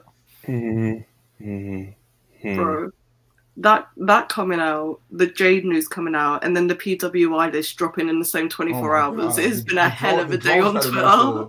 They had a nice little three-peat. They really did. I love how these lists and awards only matter when their guys on top. I have to respect it. I have to fucking respect there is a part of it you've kind of got to respect. I have to pop, bro. Yeah. Bro, that Friday after the Seth Rollins Cody Rhodes Hell in a Cell match, bro, them throwing a fucking parade because Uncle Dave giving that 5-star they was begging for so fucking bad after a decade of saying 5 stars don't mean anything. Like, are you people not fucking? You people not have any shame, bro? Like, you don't have any fucking shame. Kind of beast. I saw the fucking match. I saw like the first 5 minutes of it. He did something else. We've got a couple more super chats. Keep them coming in though. Like I said, any takes, any questions, anything like that, get them into course. Will Chisholm, as always, appreciate you with the $5. If this Jade stuff is true, Tony will never push a woman like Jade again. I don't think he will anyway. Yeah, I don't think he will anyway. I don't think he will anyway. I don't think it was his idea to push Jade like that. I think it was fucking Cody's idea. Aaron Blim, 199. Appreciate you very much, brother. Seth, Facts. number 1 when he's got 6 guys on his show. Better than being him. Generous. It's more like let's round that up to a dozen. To be fair. How many people am I taking over Seth Rollins, bro? How many people are you taking over, Seth Rollins? Look at the Raw roster. We ain't got enough time for that. Yo, continue the show. I'm just gonna look. I'm gonna do a quiet little count them up. All right, bro, Gunther's on the same show. It's raps. Like, listen, we'll get to this list. Yeah. But next on Dynamite, we hear from Jericho. Well, there was Saraya and Ruby. They do like a backstage interview of Renee, of course, after Tony Storm just won the number 1 contenders match. And of course, there is, all the. They're just fed up of Tony Storm shit at this point. Saraya and Ruby are. But anyway, next up, we hear from Chris Jericho and Sammy Guevara. And, it starts, obviously, they've already got the match booked for next week at Grand Slam. It's like 2 friends wrestling, how it's been portrayed. And, they start off by stroking each other's egos, putting each other over. But Sammy Guevara basically switches it up and he's like, I didn't get into wrestling to be someone's sidekick, to be your sidekick or anyone's sidekick. He wants to be looked at like Mox, Danielson, and Chris Jericho himself. And, he wants to step out of his shadow. But Jericho does not think he'll ever be ready to beat Chris Jericho, and things get a little bit tense. Have a little handshake and a bit of a face-to-face stare-off, and not a bad segment, But again, it wasn't like the most heated thing. Blame as much of that as you want on the crowd or whatever, but wasn't really heated. But it wasn't a bad segment, was it, Ayo? I liked it. Maybe I might be biased because I like both performers a lot. You do. But, You have been known for that. I'm known to be unbiased, actually, Monty. But sometimes it just seeps in. By the way, I got my count, and it's 14 wrestlers I take over Seth weekend. I'm gonna spit them off real fast because I remember. Charlie's just lagged out. So Charlie's lagged out, so I'm gonna do this bit real fast. We have. Tell me how many you disagree with. Chad Gable, Cody Rhodes, Drew McIntyre, Finn Balor. You're definitely gonna disagree with Finn. Walter. I'm not going to include anybody else from Imperium. Jey Uso, Kevin Owens. I'm taking Gargano over him. Who else? I'm taking Gargano over him, bro. Who else? After the conversation we had before we went live. That's how I really don't like this nigga Seth, bro. What else? Ciampa. And I'm taking New Day. 14, baby. Gargano is crazy. Gargano is bro. That was a wobbler, bro. I was looking at it. I was like, am I taking Gargano? Oh yeah, I'm taking Gargano over this nigga. Oh man, but yeah, we just that's Ayo's list of better than Seth. And that's just Monday Night Raw. It is his own show. We'll keep it moving with the Dynamite review. I think Charlie, sometimes the computer just crashes on her and she just gets completely owned, and I think that's what's. For Chuck. She needs a new laptop. Yes. Next up, we had MJF Adam Cole promo, pre-check promo, and it's about who's going to win tonight in the tournament final and face MJF at Grand Slam, and he's cutting a promo on both of them. Adam Cole kind of looks awkward as he's ripping into Roderick Strong, as you can imagine. Cole's been slightly conflicted with all this MJF and Roderick Strong stuff, and then MJF, when he gets to Samoa Joe, he gives us a bit of Steiner math, some MJF, some Maxwell Jacob Friedman math, and he does his own version of the Steiner math promo. Nails it. Not sure how many takes it took, but he absolutely nailed it. And man, people loved it. People loved the Friedman math. What did you think of it? It popped me. I was in. Yeah. Like usually when people do that shit, you see it coming from a mile away. That shit came out of nowhere. I was like, is he really doing this? Is he really? And he committed to the bid. He did the whole fucking speech. It was good shit, bro. This AO era of me being an MJF fan is crazy, bro. Like who would have thought, Monty? Who would have ever fucking thought I'd be an MJF fan? All you had to do was basically become a babyface and completely change who he was, you know? Literally all you had to just stop with the fucking Reddit incel shit, and we would have been cool, bro. And I think that was the main part, yeah. If he goes back, bro, MJF, I'm turning my back on you again. But I'm gonna pray that you don't. But it's cliche. He's just got really tired, didn't he? So fucking tired. You doing the same thing every week, bro. But and for 20 minutes every fucking week. But it was good. I really liked that he explained that he wasn't gonna be here tonight. There was still people on the Twitch watch along talking about why is MJF not coming out for the save, bro. He just said in the pre-tape that he's not in Cincinnati, guys. Like he wasn't in the building. It was a pre-tape from the week prior, but yeah, it was good shit. Better Than You, Baby continues to be one of my favorite things in wrestling right now. I still don't know where it fucking closes, but you know they doing their thing. I'm surprised there's no. I thought they were going for Roddy versus Cole at Grand Slam. Like I thought that's what this was headed, but apparently not. They're gonna Roddy's gonna keep gaslighting Cole. Where do you think they blow this off, Monty? I think they're going to go the long game, and it's probably going to get blown off at Full Gear in November. The entire angle, like Better Than You, Baby, or just Roddy versus? Oh no, just the entire thing. Like, I think the last MJF Cole match will be at Full Gear. Yeah. I don't know, man. I hope that they have some really cool stuff planned. You know, like last night was a nice little park, and it kind of kept the people that were tuning in hoping for your MJF and Cole stuff. Like it scratched that itch for them. Because even though it was a pre-tape, like MJF managed to do something really cool and viral. You know, so we got that out of it. But hopefully, and we know that people in AEW have kept a keen eye on this bloodline stuff, and I hope they kind of learn from that, and you don't get to a point where they're just spinning the wheels with this storyline. Obviously, it's very different because the bloodline storyline's been going on for 3 years. This has been going on for 3 months, you know. Going on fucking 4 years because it was summer 2020. Yeah, summer 2020. Mm-hmm. So obviously very different in that sense, but you can still spin. You can still get caught kind of lacking and spinning your wheels with these things. So hopefully it's all carefully planned out, and they've got some cool stuff planned, and there's not too many pre-tapes, even if they are cool ones like there were last night. So. But yeah, I think this whole thing goes to Full Gear. I think it goes all the way. If it goes any further than that, then I may get spiteful. You know. I will say, while I don't disagree with that logic, I will say I was thinking I would get spiteful if this continued past All In, and now I'm just thinking if this ended at All In, you missed out on a major opportunity. But All In was a bit earlier. Yeah, I'll cross that bridge when I get there. I'll know when I don't like this shit anymore. When I don't like it anymore.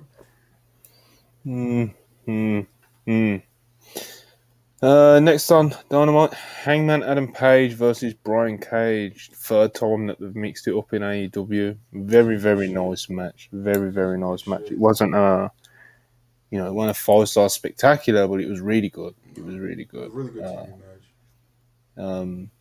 Good stuff, man. Swerve Strickland came up midway, caused a few distractions for Page, put him off a couple times, but he stood on the fucking top of the ramp. Page managed to come through, get the win in the end. He cuts an out of breath promo on Swerve. Could barely make out a lot of what he was saying. At one point, he said that Swerve's got no balls. He said his balls was in Prince Nana's Burger King. The delivery was just kind of. I actually but you can let it slide because it was straight after a match, you know. Yeah, he was blowing just shit. Yeah, it popped me in the match as well when he goes for the 619 and he nearly fucking gets tangled up in the ropes and shit. And you don't just kind of act oblivious to the near botch that happened, you know. He kind of smiles it off to the crowd and stuff, and he baby faces it really well. Hangman's great, man. Hangman is great. What a talent, bro. And I have to deal I have to deal with fucking Brits in my ear telling me that he's not him every fucking day like Monty, bro. He's fucking He's Hangman great, Page, man. bro. Oh my, Hangman Page is one of the greatest wrestlers to ever be born in America, ever. Well, I'm gonna fucking say it, bro. I'm gonna fucking ever. It is what it is, man. Yeah, I'd be saying thoughts and that again. opinions at AOs and AOs only. Look, as people at me on Twitter, Monty, and they're just like, yo, am I allowed to have this opinion? I'm like, you're a grown ass man, bro. You're allowed to think whatever the fuck you want. There we go. We got Charlie back. I promise you're allowed to think whatever you want, bro. It's gonna be alright. Charlie, did your computer just decide to die again? Bro, the whole Wi-Fi just crashed. Like, I was sat looking at the box because the light was flashing on it. I was just like, it's going to crash any minute. And I was literally just about to say BRB, and it went. I was like, sick. Well, you came at the right time. We're talking about Hangman Adam Page versus Brian Cage. So, good match, wasn't it, Charlie? It was. It was a lot of fun. I enjoyed it a lot.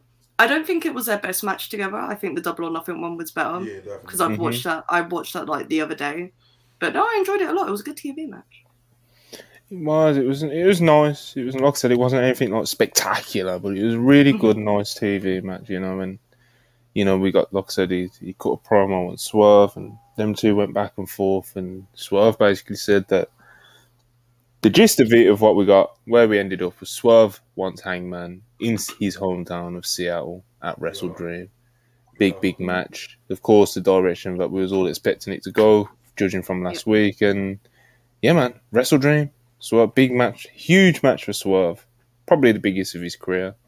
As a singles, anyway, of course, the Wembley match, in there with Sting at Wembley is like crazy, But as a singles, this is probably the biggest singles match of his career. Bro, this is his fucking first singles pay-per-view match, isn't it? In AEW. That sounds right, but I'm not. That's kind of I'm not crazy. a statistics guy. Yeah, that is kind of crazy. Either. I don't know. It sounds right though. That's crazy. It sounds right. But yeah, Swerve versus Hangman. That's what we're getting. That he got made official a bit later. Then later backstage we had Daniel Garcia interviewed by Renee, and she's about to interview him, and Daniel Garcia's putting himself over, talking about like how he goes viral, how the crowd loves him, and he's dancing. Yeah. He's talking that real, bro. He's talking that shit. He's talking to the fucking booker. He's frustrated. Like, he actually came out genuinely. It was a good little promo from him. But then he's interrupted by Don Callis, that fucking piece of shit. And he's trying to poach him. As me and Ayo mentioned a bit earlier on. But Daniel Garcia is not interested, and he does the dance in his face, and we all popped for it on Twitter, and he, I won't say he went viral again, but, we was all posting about him. But yeah, DG, man. Big fans. I don't know if Don Callis is going to be able to convince him. I don't know where they're going with this, but hopefully we get more Daniel Garcia as a singles, Yeah, because wasn't the rumor that Garcia was meant to face Ospreay at Supercard of Honor? Was that where the Tanahashi match happened? Yes. Yeah, because I think it was originally meant to be Ospreay, and then he got injured in the New Japan Cup. Oh, okay. That's what I can confirm to you. It was not a rumor. It was booked. Yeah. I can't remember how public that information was. That's why. Wrestling Tana's still really cool. Yeah. Oh, yeah, no, Wrestling Tanahashi was still a big moment for him, and one that people don't really talk about enough. But, yeah, it's just interesting how it plays into this whole Don Callis thing. Bro, like, I tweeted about it earlier. Give Garcia something to fucking do, bro. Yeah. Like, when he was the fucking black trunks, shitty little boots wrestler, bro, that everybody cried about having no fucking personality, but was a really good worker. TK had him on fucking TV all the time in big spots, wrestling big dogs, multiple main events against Mox, main event against fucking Dragon, bro. Was in there, like, was fucking swimming with them, bro. Like, they weren't carrying him for shit. And the quarters and the main events was drawing too. Like they were doing good numbers. It wasn't no fucking Nick Wayne versus Darby Allin where Darby's a star who draws and the fucking ratings tank. And I'm not even taking a shot at Nick Wayne because I like him. Unlike a certain Brit up here, but I like Nick Wayne. But you know, some people just aren't ready for that spot, and Garcia is. So fucking do something with him, bro. He was in the best angle in AEW last summer with Danielson and Jericho, bro. And it's just, and Jericho won Garcia, and it's just like, all right, I see where y'all was going for this story, but what the fuck is that done for Danny's career? Got him ready for WWE or something? Like, do something with this nigga, bro. Like, I don't want to have this same conversation about another young talent with a very promising future going to Stanford in a couple months. I don't want to do it. Yep. Going Florida, brother. Oh, I almost got us. I almost got us off the platform, but I'm quick on my feet here. Stop what I have to say. Anyway, speaking of Nick Wayne, tag teams with Darby Wayne here takes on 2.0. Matt Menard got some nice reactions, man. A couple of Daddy Magic chants and stuff like that. You know, people like Matt Menard and 2.0, man. Yeah.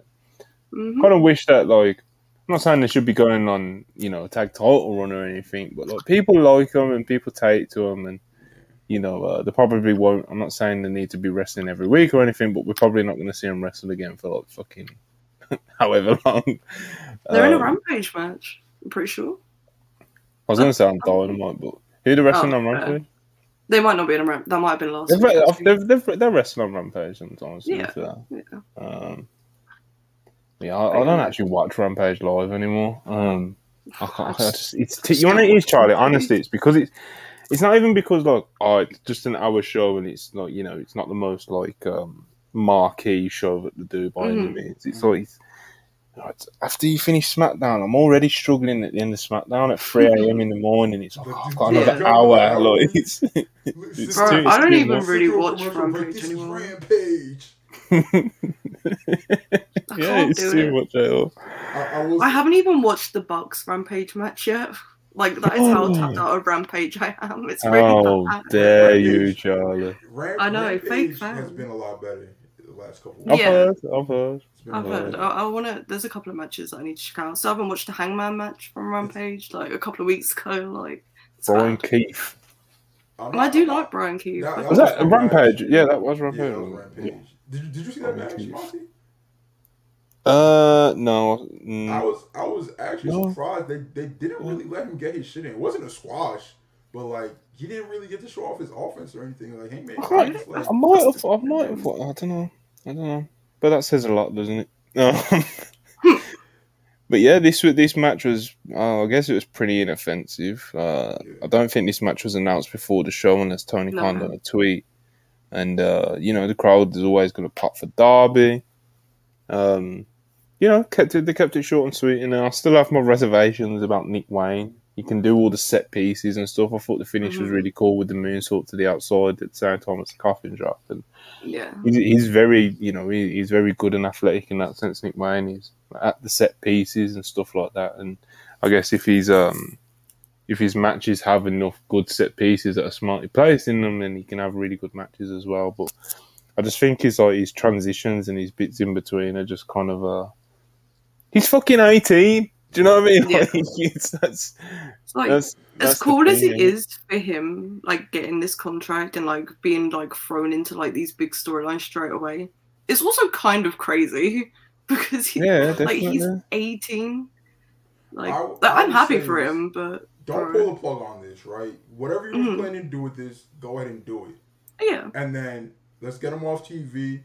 Let him be Christian's Jungle Boy 2.0 if that's what they're gonna do. But have him wrestling on Ring of Honor consistently and against like real vets, not against fucking indie shitters. And then let him keep getting better. Like get used to the fucking.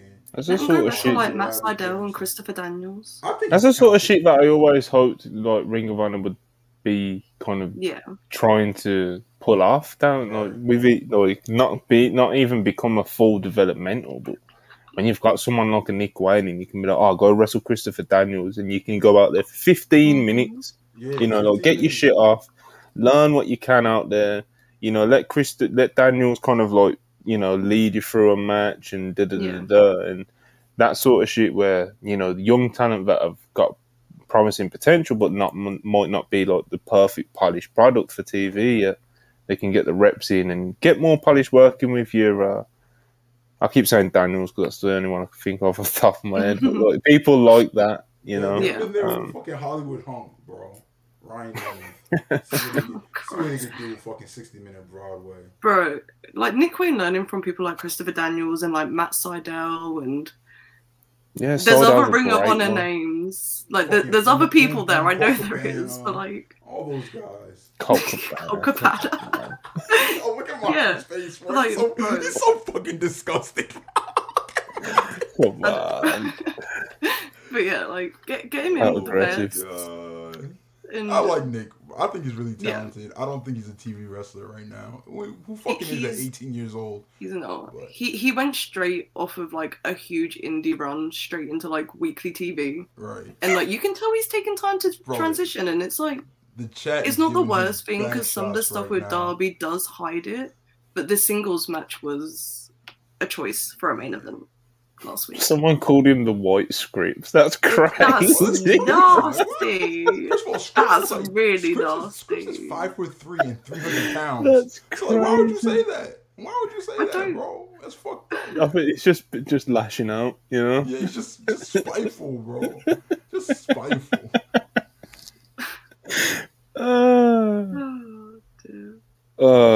But anyway, after that, we got the Excalibur announcements. Any announcements that you want to kind of point out? Swerve Strickland versus Hangman Page is made official for Wrestle Dream. I don't actually have the list in front of me, so I don't actually know everything else that got announced. Just the Grand Slam stuff that we already knew. The Grand Slam card. Yeah. I could pull that off. We've got Phoenix versus Marks. We've got the women's title match, which is Saraya versus Tony. You've got Claudio versus Eddie. And you've got the world title match, which obviously we now know is Samoa Joe versus. Yeah, so I got it up right now. And Jericho versus Sammy. Yeah, Sammy versus that's the one that I missed. MJF Joe, Saraya Tony Storm, Mox versus Phoenix. Mm-hmm. Good card on paper, man. Yeah, it's a good Grand Slam card. John Moxley versus Ray Phoenix. That's how you get me seated for a television program. That's inspired booking. I know, like, it makes sense story-wise, and they've already had a match this year, but it's still inspired booking because it's going to be a great match. Low-key, it's time for the Lucha Bros to go their separate ways. They've won the AEW Tag Team Championships. They've won the Ring of Honor Tag Team Championships. Let's get them in some singles programs. Mm-hmm. Yeah, I agree. They're so much better as singles, bro. They keep teasing like the Death Triangle stuff, and then Pat keeps getting injured. Yeah, or just fucking off back to fucking Newcastle upon time. Living nice, brother. Living in this fucking castle up there, bro. This fucking state. In the AEW Dynamite main event, we have the final of the Grand Slam Eliminator Tournament to earn a chance at MJF's AEW World Championship at the aforementioned AEW Dynamite Grand Slam at the Great Arthur Ashe Stadium. Good match. Samoa Joe gets the win in the end. Good match as expected. Great match as expected. I got physical. Go on. I was disappointed by this match. Yeah, they didn't quite get the time that they needed because I didn't realise they were going to do as much of an angle at the end as they 8 did. minutes. Where's the angle, bro? Yeah. I thought they were going to build on the collision match. I thought they were going to hit harder, get more shit in, and they just didn't. They low-key got less shit in. I was surprised. I did like the match a lot, though. I really enjoyed the match. But rewatching it this morning, I was just like, hey, man, the collision match kind of shits on this one. Yeah, the collision match was better, but I think it's just because the angle, they had so much planned for the angle at the end, I guess. That's what they really wanted to drive home with it. And for the time that they were out there, it was really good. And of course, it was really physical and stuff, because of course it's Roddy and Samoa Joe, and they did some cool spots and stuff. And Roddy got some good heat. And So did Joe at points as well. It was a good time, but it wasn't. The collision match was better, and it didn't. It wasn't like a step up from the collision match like you may have hoped. That's what I was expecting. Yeah. Because like when their music hit, it was like 9:25. I was like, oh shit, we're getting time like that? No. Yeah, same. No, when it finished, I was like, fuck, we're getting like a 5. I looked at the time, I was like, we're getting like a 5-minute angle here. Yeah. What's going on? We on? were mad confused on the live stream because it ended and we were just like, wait, like, was it meant to end there? And then they did all the shit with the angles. So because apparently SmackDown ending at like 9:57 is just a thing that happens now.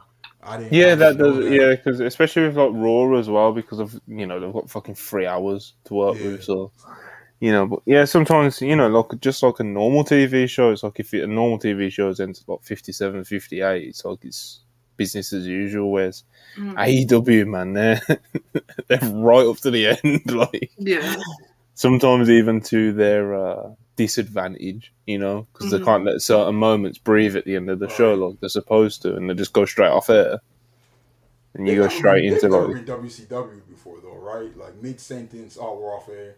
Is that a rap? I don't know. I don't think they have. Okay. I don't think they have. They've come close though. Yeah, they have. They have really come close. That last sentence in, and then off air. They've cut it close.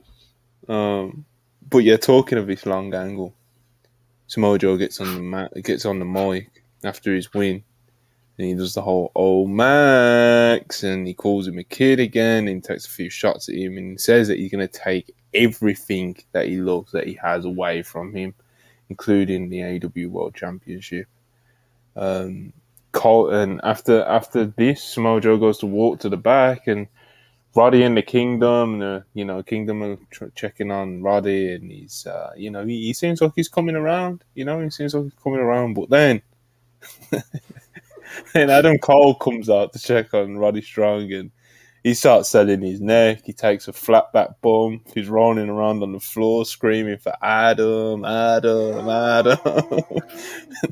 He gets. They put him on a stretcher and everything, and he's saying, "Adam, I can't see him." He's just doing serious performance art, Yeah, the Cole and the Kingdom are like arguing over this performing artistic Roddy Strong on the stretcher. The Kingdom don't get enough credit for how well they are playing this whole thing straight. Yeah, because Roddy's being so fucking ridiculous, and the Kingdom are just like, "Do you see what you're fucking doing to him?" They've really embraced their roles in this story. It's fucking beast. Oh man, but yeah, that was fun time. And then Cole and the Kingdom are arguing as they're going up the ramp with Roddy and stuff, and Samoa Joe appears again, chokes out Adam Cole, MJF's best friend, chokes him out, leaves in lane. Joe reminds us that he's going to take everything away from MJF. Samoa Joe comes off looking like a monster again. Every time he gets a chance in a post-match angle, any kind of angle or brawl or segment, he always comes off so well. I fucking love Samoa Joe, man. He's one of my favourite wrestlers ever. Real wrestler. But yeah, a lot of angle after this, wasn't it? Mm-hmm. A lot of angle. Once it played out, I wasn't mad at it. Yeah. Him killing Adam Cole. And it's just the flailing arms. Putting his foot on top of him and flexing on top of the ramp. I was like, yes, this is what Tony Khan signed Samoa Joe for, bro. This moment right here, bro. Real wrestler doing real wrestler shit. So fucking good. I love Joe, man. But yeah, fired up for this MJF versus Samoa Joe match. Mm-hmm. And it's going to be good. Yeah, we'll see how Wrestle Dream plays out. We'll see how Grand Slam next week plays out, because they've got a good card on paper, so they should be having a legendary night. And it's not, I know there will be some talk about the, again, attendances, and, I guess it is worth bringing up because, the first time AEW done Arthur Ashe and they had that great Danielson versus Omega match, the one that we all remember, that went to a time limit draw. They had 20,000 people in there, bro. Over 20,000 people. Yeah. The next year they came back, and it was a substantial drop. It was a substantial drop to I think it's like 12, 13. Yeah. So that's a substantial drop, you know. But because it's still 12, 13 people, it kind of got brushed under the rug by like the AEW faithful because it's still 12, 13,000 because it people. does, It's still a big event for them and everything. So it kind of gets brushed aside and come around this year, bro. And they haven't even cracked 10. Not And 10. They haven't even cracked 8. They haven't cracked 7 yet. They're just over 6. If I'm AEW and we crack 8, I'm ecstatic.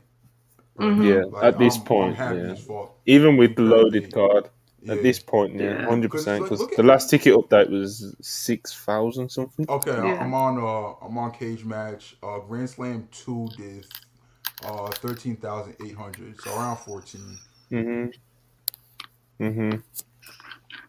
Yeah, substantial. It was a substantial drop off, but it was still like 14,000 people, so it was still seen as like a win, you know. Yeah, it's a double taping as well because they do the Grand Slam Rampage as well. Yeah, and we don't know anything for that. And people know it's a double taping, so like even with like only selling 6K tickets, how many of those people are going to stick around for another 2 hours? Like the fact that they haven't announced anything for Rampage yet is a bit scary. Like,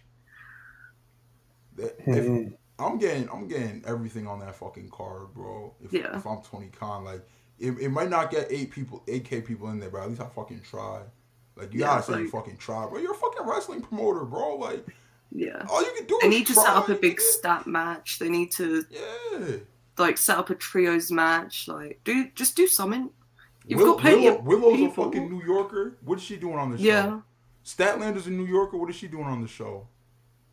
Have them face each other. Cooking. I actually had word from AEW. Willow is not getting another title shot until she finally wins a title. So she's not losing any more title shots. Okay, so maybe that won't happen on the Grand Slam. That could be very good and very bad. Yeah. Like, very good or very bad, should I say? Because you don't want to see Willow constantly lose, but at the same time, it's just like this is what kept this mandate is what kept her off on her on Friday, to be honest. Wait, what'd you say, Monty? No, I'll just put a belt on her on Saturday. You know, I'd make one up. Bro, because bro, she should have beat Athena. People at AEW were pushing for her to be in the 4-way at Wembley. And AEW, because they have this new mandate that's just like, we're not beating Willow anymore, like in title matches. They're just like, no. Which makes absolutely no fucking sense to me, because she didn't have to get killed. Look weak losing in a 4-way. Yeah. Bro. I don't know. I think that's all the reaction to Willow not winning the match against Athena last time, and it was coming off quite negative, and there was quite a lot of backlash on the booking of that. So even if she did, I guess they would still have those sort of backlash. Yeah, there was quite a lot of backlash, to be honest. I don't know how you noticed that. My timeline was just like celebrating how great of a match it was. Bro. I didn't even see all that. It was a mix of people being like annoyed that Willow didn't get the big moment, and the fact that it meant that Athena was still trapped in Ring of Honor. Yeah, especially after that match. That match was great. Bro, get Athena on TV. Free Athena, bro. The only fucking Ring of Honor champ that's trapped there. Mm-hmm. Yeah, it's baffling. Like, you can't even say Shibata, because Shibata's on the fucking pay-per-views. Shibata's not even... He doesn't even do TV tapings, so it doesn't matter. Like, he does them every now and then. Oh, yeah, he is signed, isn't he? He's signed now. Did he get a graphic? I can't remember. Who, Shibata? He didn't get a graphic. No, he didn't get a graphic.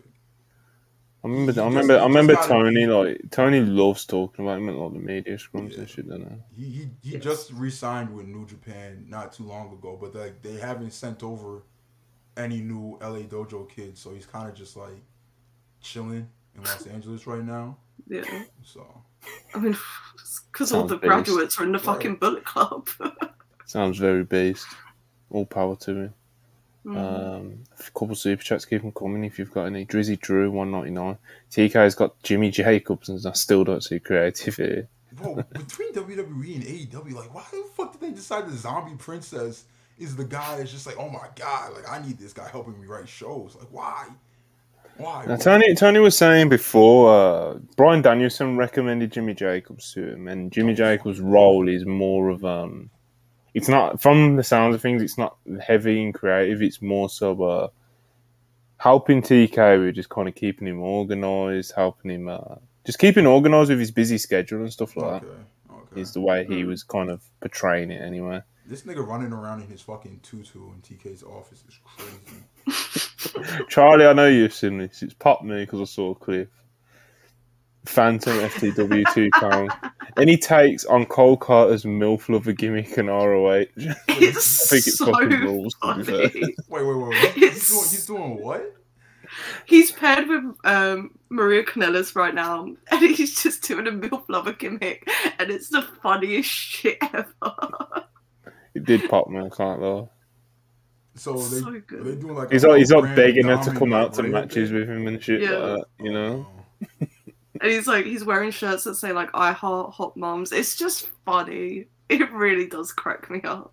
It's not good. It's good shitter stuff, you know. Yeah. Evo is so cooked, bro. Please look at this shit. Like what? Like he loves pretending like he's a fucking 46-year-old man. Like, hold on, I'm about to bring it up right now for y'all. Like, what is wrong with What's he done now? Bro? Oh, like, no. What's actually wrong with him? Mid-podcast, bro, just fucking eating. I've had enough of backup Hangman, bro. Like, what's he done? Like, here, look. I'm gonna show y'all right now. Look at this shit. What the fuck is this tweet, bro? I can't like, what did you do? How did you fucking... It's loading. Okay. The greatest of all time. Fucking tweet link here, bro. And they're clowning him with the Stephen A. Smith fucking picture. Take a look, y'all, and has the fucking the JPEG fucking. Oh, he's brutal, bro. Like, what's wrong with him? Bro, you see, people don't understand, like, except for like us guys that like deal with these old husk of a man. Bro, you know, like fucking 27 years old, bro. Like, why is he acting like this? And well, like, ideally, like, he would be really like he would know how to set up his own streams, and he could do like solo streams where he's talking to the live chat and stuff. Because we all know that he loves to fucking talk, and he could fill up that time, you know, and people would have questions for him and stuff. And it'd be really cool if he could like independently set up his own streams and stuff. But bro, it's like, I'm sure our audience will know this pain of, like, you know, when your mom's like trying to set up a new phone. Some shit, you know, like, it's very much a similar experience trying to explain anything like that to me. Technology, bro, it's crazy. He's he thinks this old man gimmick is a shoot. Like, being in Discord with Ebu sometimes, and like listening to him trying to like just find matches for us to watch and like navigate Google. Like, he's just, I don't get it. Quite tragic. It's quite tragic. It is. Shout out Backup Hangman. We love him, really. But yeah, we reviewed AEW Dynamite. Let's talk a little bit more about this Jade Cargill thing as like an actual subject, you know. So we'll kind of just run down the reports. Of course, we've already talked about it a bit, so if we've got anything to add, we'll get to it. But yeah, it looks like Jade Cargill may be done with AEW. It was reported by Sean Rossap late last night that Jade Cargill is likely finishing up with All Elite Wrestling. PW Insider also added later on today, saying that according to AEW sources, the belief is that Jade Cargill's current AEW deal expires as soon as this week. There were discussions with Cargill about staying, but nothing new was ever agreed to. She is not currently slated for any other AEW appearances. Thoughtful Select followed up on their initial report, saying that those that we've spoken to within WWE are of the belief that her deal may be structured in a way that could see her sign imminently. There was discussion of Jade Cargill holding option years in AEW, but we've not had that confirmed. We haven't heard why specifically that Jade Cargill is looking to make a move, but one source indicated that it isn't a financially motivated decision. And whilst all these reports have gone in, Dave Meltzer basically said a similar thing to what I've just read out from the PW Insider and Thoughtful Select reports, basically backing up the reports as well. But Raj Giri, former owner of Wrestling Inc., and he has been known to know, like, he finds out little things here and there. He seems very convinced that this is He's planted this his is not fucking going down. flag on this. Yeah, but I saw a tweet earlier. It was like, I'll bet 5 people $50 that Jade Cargill stays in AEW. Like, he's What a really beast. planting his flag on this. Like, he's not going for Mercedes where he bet his career on it. He's with Mercedes. He said, "I'll never report wrestling news ever again if I'm wrong about this." And he ended up being right, bro. But He did. I don't know. But SRS is he's not backing down either. Like, what the fuck is his name? Raj Giri was like, who wants to bet that Jade stays in AEW? And SRS replied, "I do." And I don't know, man. I feel like y'all should kind of talk this out in y'all fucking DMs instead of letting this play out on the timeline, because somebody's leaving this situation looking like a fucking idiot. So, like, Raj Giri done the first tweets kind of skeptical about it, like, earlier on this morning before the PW Insider report came out, I believe. Yeah. And, you know, for whatever it's worth, like, there was kind of, like, rumours and talks going on amongst some people that we'd hear about, like, you know, Jade is in discussions about, you know, like, she was in discussions with AEW, you know, and that may have been what Raj Giri heard, I don't know. And, you know, this was touched on by the PW Insider report, as I just read out. There were discussions with Cargill about staying, but nothing new was ever agreed to. So that kind of, for me, knowing going into this that there was like kind of those rumours floating around that she was in discussions with AEW. Yeah. Then Raj tweeting those kind of like hinting that he knew something confirmed sort of thing. That was just me kind of trying to connect 2 and 2 together. And then when I seen the PW Insider report saying that there were discussions but nothing new was ever agreed, it was kind of like, well, that's dead then, you know? Yeah. She's probably going WWE from the looks of things. And I'll be honest, I know this is the AEW Dynamite review. I know we have a lot of AEW fans in the live chat. The idea of Jade Cargill in WWE excites me very much. I think there's a lot of cool matchups in there. People have said for a very long time that Jade probably does suit the presentation and style of WWE a bit more than AEW, to put it lightly. And in AEW, you know, towards the end of her run with the TBS title, you could tell that they just didn't really have many ideas for her. Yeah. Maybe it was because of the position they put themselves in booking-wise, or maybe they just don't get... Fell out of love, Jade. no, maybe they just don't get what she can be or what she could be or what she is right now. Yeah. I don't know. But that being said, the idea of her going to WWE does excite me, whether that's against Rhea Ripley, whether that's against Bianca Belair, whether that's against any of the other top stars in WWE. There's a lot of cool stuff I think she can do there. And I think that it won't be the worst place in the world for her to realise a large chunk of her potential. Yeah. I like it. I like it. I'm devastated by this news. I'm obviously the Fed bad guy. Yeah. I don't subscribe to the like. I'm not a fucking idiot. WWE's business is doing fucking gangbusters right now. It's insane business. Doing fucking 12K for a fucking random ass fucking SmackDown taping in Jerk Off, Idaho and shit. Like that's awesome. Like they're doing amazing, right?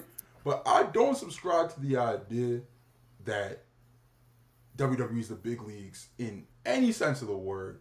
Because I'm a mark, and I think the internet wrestling community actually drives the entire discourse. And I think we're the wrestling fans that actually matter, and not the 3-year-old that got a fucking hat, or the parents that dragged their 8-year-olds to a show, or whatever. Like, the real fucking fans, bro. So, in that sense, I feel like you're pretty much on equal footing no matter what company you go to. You just have to get your shit in order. That being said, I don't think there's a glass ceiling in AEW for male talent. Like, but I do think there's a glass ceiling in AEW for a talent like Jade, where she's more about like aura and presentation and looks and just like is WWE the better fit for her? Probably. Will I be watching? No, I fucking hate that shit. But I hope she goes over there. I hope she kills it. I will be watching her pay-per-view matches because I do watch Fed pay-per-views because it's just wrestling for the most part. Thank God. But Yeah, man. I don't know. I hope she kills it, bro. But I'm very disappointed. Yeah. I love Jade Cargill. I've always stand her, always defended her. And it's not because she's extremely attractive. I shit on extremely attractive people all the fucking time. Sky Blue used to get it from me bad. Somebody from the roster actually hit me up and was like, "Yo, can you please lay off?" Like she's kind of like her feelings are kind of hurt. And I was just like, "Yo, she just gotta get better, bro." And I only had like 4,000 followers at the fucking time, like 5,000 followers, bro. But I don't fucking like I really think Jade, the AEW had something with Jade, and I don't think they were ever. Yeah. I don't think they're ever gonna reach it. I don't think they're really interested in trying to find where it is. Hunter fucking sucks. Maybe he won't reach it either. But at least it's a different set of eyes on her and trying to do something new. You know what I mean? Like, so I hope she does well, bro. But I'm very disappointed. I hope it's fake news. I hope she stays with the dub forever. And I hope she becomes the greatest women's wrestler of all time in AEW. But, you know, can't always get everything you want. I think there is definitely a big shame to it, like what could have been, what Tony could have done better with her, what whoever was in charge of creative could have done better with her. And one thing that I've seen a lot from because you always get it when talent leave or move or anything happens. You get the certain parts of the fan base just coping. Yeah. And I'm not even talking about the people who, like what AO was talking about earlier, like people switching up their opinion. Oh, she's bad now, or oh, she's great now. If you're a WWE fan, I'm not even talking about that. I'm talking about the people who are like, oh, she probably done what she could have done in AEW. No, the fuck, bro. What are you talking? She hasn't wrestled anybody on the upper card. Like, she hasn't wrestled. She didn't really DMD. Not that we really anything, need that. you know? She hasn't wrestled fucking.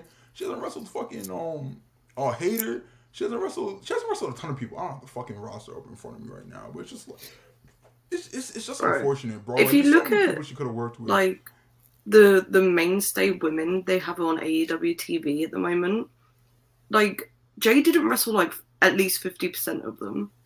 It's like probably bigger than did she ever wrestle Shida? I don't think she did. I think she did because I remember them kissing. I think, but hold on, let me try.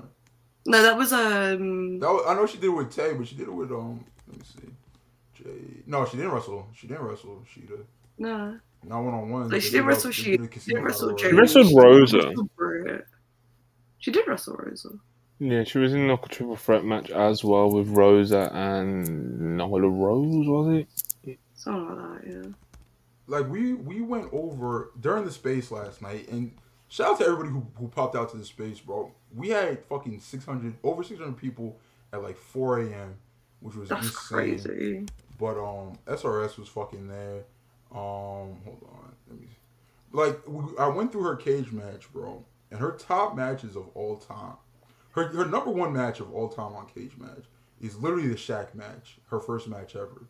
And then it's Annie Sky Blue, 3 Red Velvet matches, Ty Valkyrie, Billy Starks, Marina Shafir, Ty Conti. Like, she didn't even fucking scratch the surface of this division in AEW, bro.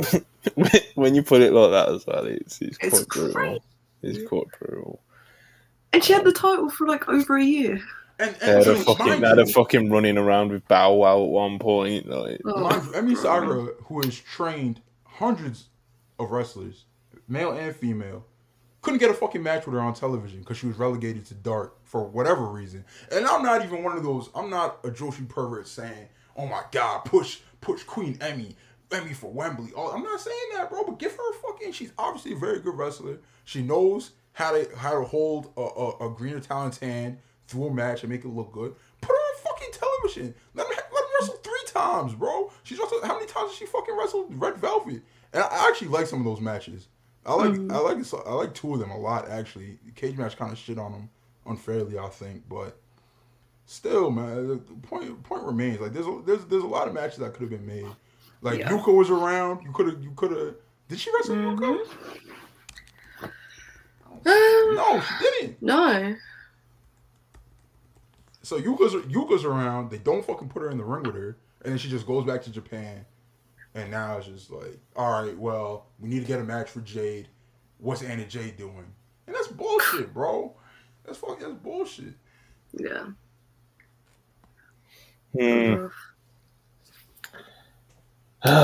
it'll be interesting. Because I do think she will be a hit in WWE. If I'm being completely transparent, and people are gonna have some shit to get off about that if it does play out that way. What could have been, what could have been, It is what it is. what could have been.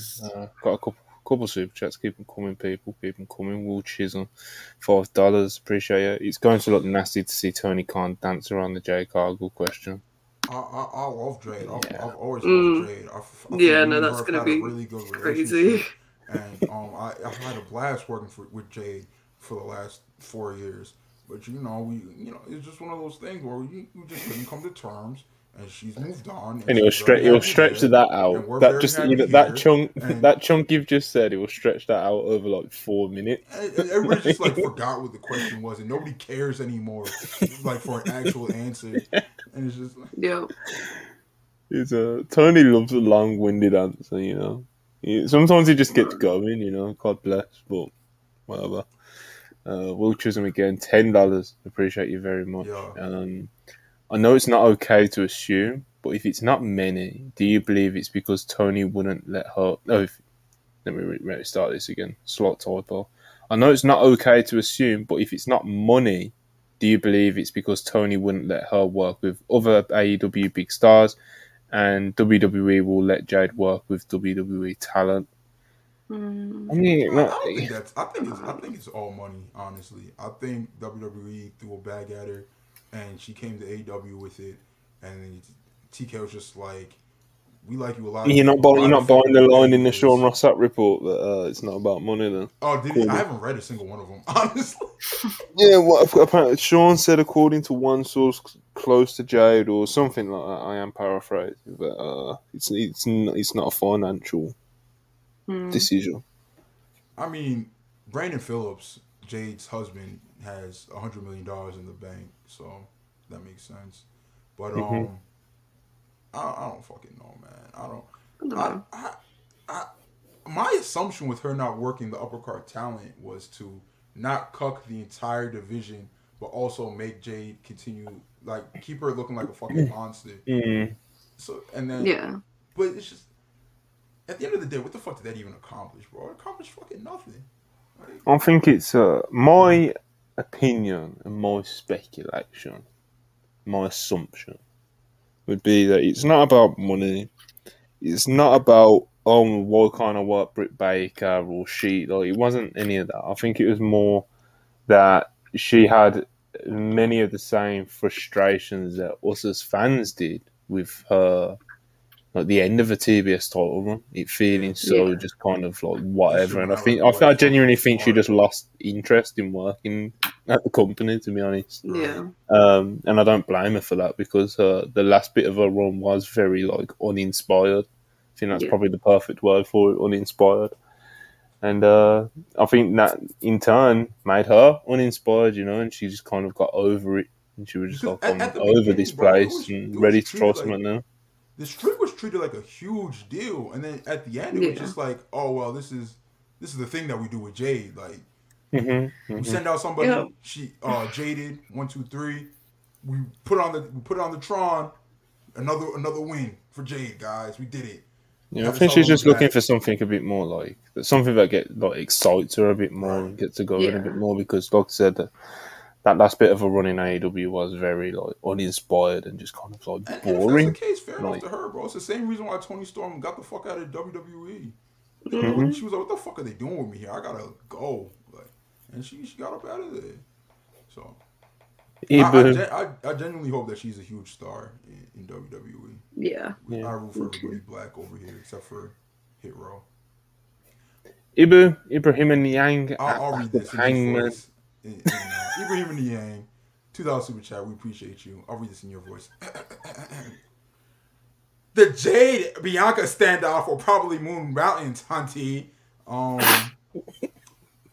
Yeah, it'll probably be good shit, bro. You even added dialogue. Nah, he wrote it. You just don't see it. Invisible ink, brother. Will Chisholm again, appreciate your $5. Yeah. It's going to look funny when Tony gives Edge $4 million, but tries to give Jade $250. Jade's probably making some more than $250 now, bro. I was gonna say this. He said we cool, right? But I will say that the point you're making with the joke super chat is there may be something to it, you know. There is a kind of an issue where TK's just like, well, I've always been a fan of this wrestler my entire life, so obviously I need to employ them and make them very rich. And you don't need to do that, actually, TK. Like, that's not a thing. Like, Edge is a huge fucking star. Like, you gotta bring him in. But some of these other guys, bro, like, let's be for real here. And I'm not really interested in watching Edge wrestle. I'm really less interested in watching some kind of perverse rated FTR nonsense that's about to be found in collision main events. Like, I do not want to see that. Edge was one of my favorite wrestlers when I was a kid, bro. And this return run has been really bad to me. Haven't enjoyed it at all, but I'm glad he's out there doing his thing. Bro, I just need him to have a really good run in AEW to watch the Fed stands scramble about it, because it will just be funny. Bro, we've been watching Ruthless Aggression SmackDown, and Edge before he broke his neck was a fucking monster, bro. Like, yeah, that thing, like, he was doing real spears. He wasn't fucking running and hugging and falling down. He was hitting moves. He had 15 different moves that all had Edge in the name, bro. Like, he was out there step for step with fucking Eddie, Kurt. He wasn't their level, Ray, but he was right there with him and shit. And then, he broke his neck and was just like, well, it's time for me to relax, get this character work shit off. Stopped working out, got skinny fat. For that. Hold on, just bear with me. I've got a little something for the listeners, I guess. Right, so following on from AO bringing up the Nick Khan memo that was sent out to WWE staff about there being, everyone work from home, there could be potential work layoffs, etc., etc. Was sent out to WWE staff. So we talked about it a bit, and there's been a update from Nick Hausman, who says in his exclusive report that while inquiring about whether there would be also talent releases as well as the expected staff releases, a WWE source said that major cuts are expected to the WWE main roster and NXT brand. It was not explicitly said that the cuts would be coming tomorrow, but they have been planned for some time. One source spoken with speculated that Endeavour could lay off a bunch of Stanford employees tomorrow and then wait to release talent at a later date, but that was pure speculation. According to a WWE source that Nick Hausman has spoken to, there is talent releases expected as well, although they may not come tomorrow. Serious question, Monty. Serious question. Yes. Is Hausman known to have sources outside of Punk and Punk's camp? He's got a pretty decent reputation. He's not Sean Ross Sapp, where that's his bag. I was genuinely asking, because the only time I ever heard his name, the only time I ever heard his name is CM Punk. It's because a lot of it as well is that he's just started his own like independent website. Obviously, he was like Wrestling Inc.'s like main guy. Okay, that makes sense. Up until like very recently, then he's done other stuff as well outside of Wrestling Inc. Like he's been around in the industry for a minute. Do you know what I mean? He had to. Fucking Punk's talking to him all the time and shit. Well, yeah, that's like why Punk talks to him, I guess, because it's something from like way back. Do you know? Yeah. He talks to people in the business. He's always credentialed up. He talks to people, man, and obviously I can't vouch for his reporting per se, but I do aggregate it because he's not ringside news or just like a Twitter troll. Do you know what I mean? So I'll give him the benefit of the doubt in that sense. Saying that Bruce Prichard was throwing profanities at Trinity and Mercedes. Yo, I really got people to aggregate that. For those that don't know the King AO lore, before I was part of WrestlePurists, I used to just throw fake news out there when a big event happened, right? So Sasha and Naomi walked out, and I was like, oh my God, it's being reported that that Bruce Pritchard was just throwing racial slurs at them left and right. It was getting disgusting backstage, and people were aggregating it. We made a space with 1,000 people. People were coming to our space, repeating what I wrote as if it was an actual report. And I was like, I'm sorry, I was just fucking with y'all. But those are the days. Monty, I'm about to bring that gimmick back. That's cool, boss man. No. It's not. I mean, I'll never forget when Manny screenshotted like a Reddit post and thought it was a legitimate report from Andrew Zarian. And then he posted it, and then you posted it as well because it was something about whatever it was about at the time. And then Andrew Zarian saw that it blew up, and he had to quote tweet it, and there was DMs back and forth, and it was just like a whole. Manny the Hooper's just a piece of shit, basically. Bro, I lost 20 followers that day. 20 followers I'll never get back. Damn. Yeah, we blame the Hooper on that one. It's like a running bit that we have. You know, we can't. When Manny sends anything into the group chat or anything, we just don't know what to think anymore. We don't know if we can believe it. Monty literally banned us from sending in like obviously fake stories into the group chat because we'll send in fake shit to laugh at in the WrestlePurists group chat. Monty was like, "Stop." Because Manny's going to bring this to the timeline, or he's going to repeat it on WrestlePurists Worldwide as if it's fact. And I was like, yeah, fair enough. We should probably stop showing Manny this shit. Oh, dude. He's an animal. He's an animal. All right, I'm just firing off this tweet.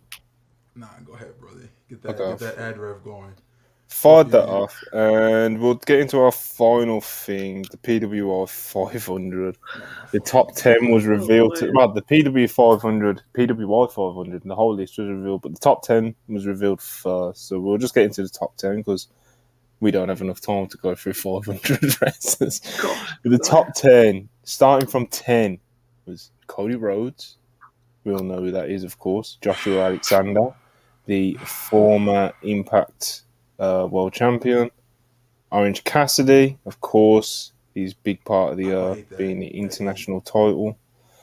Kazuchika Okada at number 7, MJF at number 6, El Hijo del Vikingo at number 5, Gunther at number 4, and in the top 3 we have a Shield reunion. We have John Moxley at number 3, we have Roman Reigns at number 2, and we have Seth freaking Rollins, the World Heavyweight Champion, at number 1. Charlie, you said you looked up the criteria, so can you just quick brief notes of just what are they looking for here? You know. Let me put it up real quick because I had it on my phone. What are they? What are they going for here, Charlie? They look at like number of like in-ring defense or like in-ring matches and singles matches. Like it's like a certain amount in that specific time frame, or at least 10, which baffled me because I was just like, has Roman had 10 singles matches in the past year? But it's like quality of opponent, like the quality of the belt that you hold, like how you just like get over and that. Sounds like they're putting a lot of stock into that new belt that Steph's got then. Yeah, bro, it does. Fuck about that belt. Pull the. Who gives a fuck? It's not the Intercontinental Heavyweight Championship. It's just not. It's not the Gunther. It's not the Gunther belt. Bro, it's fucking not. No, it's really not. Bro, like, I have my biases, but Monty, when you look at this list, you can see why I'm saying these are obviously like fucking Fed stands, right? Like this shit is nonsense. Yeah, it's it's always we've already talked about like the lists and stuff. It's like I struggle with actually seeing the criteria making sense now. Yeah. You know, it literally looks like they picked one criteria for who's going to be number 1, and then another criteria for who's going to be number 2, then another criteria for who's going to be number 3. When not everybody's not being weighed on the same scale of what actually matters and what doesn't matter. So the top 5 things that they look for is like in-ring achievement, like win-loss record, championships, tournaments, influence, technical ability, influence, competition, want. So like the quality of your opponent and activity. Why the fuck was Zack Sabre Jr. not higher on this list? Like they must watch. really undervalue that title. I mean, New Japan. To be fair, New Japan has a million fucking mid-card belts at this point, but the match quality speaks for itself. The match quantity speaks for itself, and the match opponents speak for themselves. So if you're saying all those things matter, they should matter more than the belt. Like, Cody has accomplished a fuck ton. Main event of WrestleMania, won the Royal Rumble, no gold, is number 10. Over somebody who's been world champion pretty much this entire year in Sonata, who's been an active world champion, who's been drawing, whether you say the houses are on Sonata's back or not, he's in the main event and the houses are doing well. So you gotta pat him on the back for that shit. And I'm not a fucking Sonata fan. I refuse to write his name out, bro. I write that shit with an asterisk. But it still makes, like, if you're gonna tell me these are the criteria that matters, then y'all gotta show it in the rankings. Like, has Roman Reigns had 10 singles matches this year? I'm about to look. Probably, right now. I think he may have in that time period. Like, not in 2023, but in that time period, he has, I think. Yeah. July 1st, 2022 till July 31st, 2023. Yeah, all right, yeah, I'd say he probably has, yeah. So he's probably just about had 10 singles matches in that time period. I do not see how you put Seth number 1 and Roman number 2 when you say kayfabe's a factor, just because, you know, Seth is here on Mondays. Just put Roman number 1 again. Put Roman number 1. Just put him number 1. Yeah. That's what they done last year, and it was like... And it was fine, I think, correct me if I'm wrong, but like, yeah, I'm sure Roman was number 1 last year, and it was like, well, okay, it's kayfabe list, that makes all the sense in the world, because Roman's been the champion for 10 billion years, you know what I mean? So, like, people were more annoyed with WWE's booking than they were with Pro Wrestling Illustrated putting Roman at number 1, because they low-key had no choice. But look, I'm gonna look right now. Roman has not had 10 singles matches. He doesn't even qualify, bro.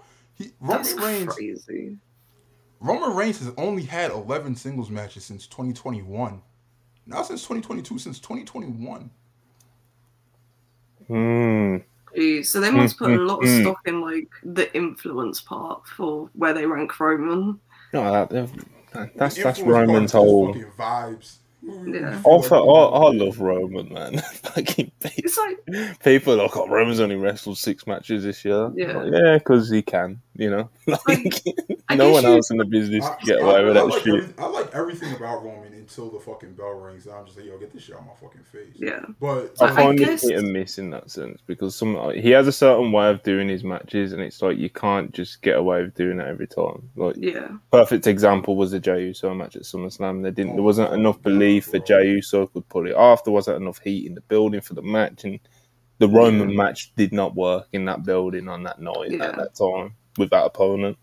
But with Cody at Mania, brother, if we would have got the finish that like the fans wanted that day, like that was like a fucking work of art. I will say, Cody Rhodes versus Roman Reigns at WrestleMania was like one of the first times ever I was like, I understand how actual wrestling fans, not drones, like, but actual wrestling fans that actually watch like all kinds of wrestling, like Monty and Joe, how they can be so invested in this bloodline bullshit. So I was like, yo, this is actually pretty fucking entertaining. And then the greatest finish of all time happened. Samoan Swipe, Spear, 1, 2, 3. And I was like, yes, 5 stars. But I genuinely did like that match. But like, I have issues with a lot of his fucking matches. Like, even, I think the only other Roman matches that I didn't hate was like both of the KO matches. Like the Last Man Standing and then the Royal Rumble. I liked those two. The Logan match. I really like the Claudio. I never saw the Logan match. I was out, and then I never went back and watched it.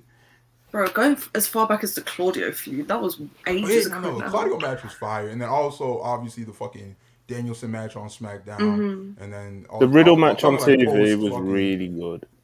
Yeah, he had a match with Riddle when at like the peak of like the RK Bro stuff, and that was really over. I think it was when Randy first went down. I really thought Riddle was gonna be a future Royal Rumble winner, bro. Drew at Clash at the Castle, someone said that was actually quite divisive. I really liked that. It was like a classic world heavyweight title match. Did they not like the match, or did they not like the finish? I didn't see the match.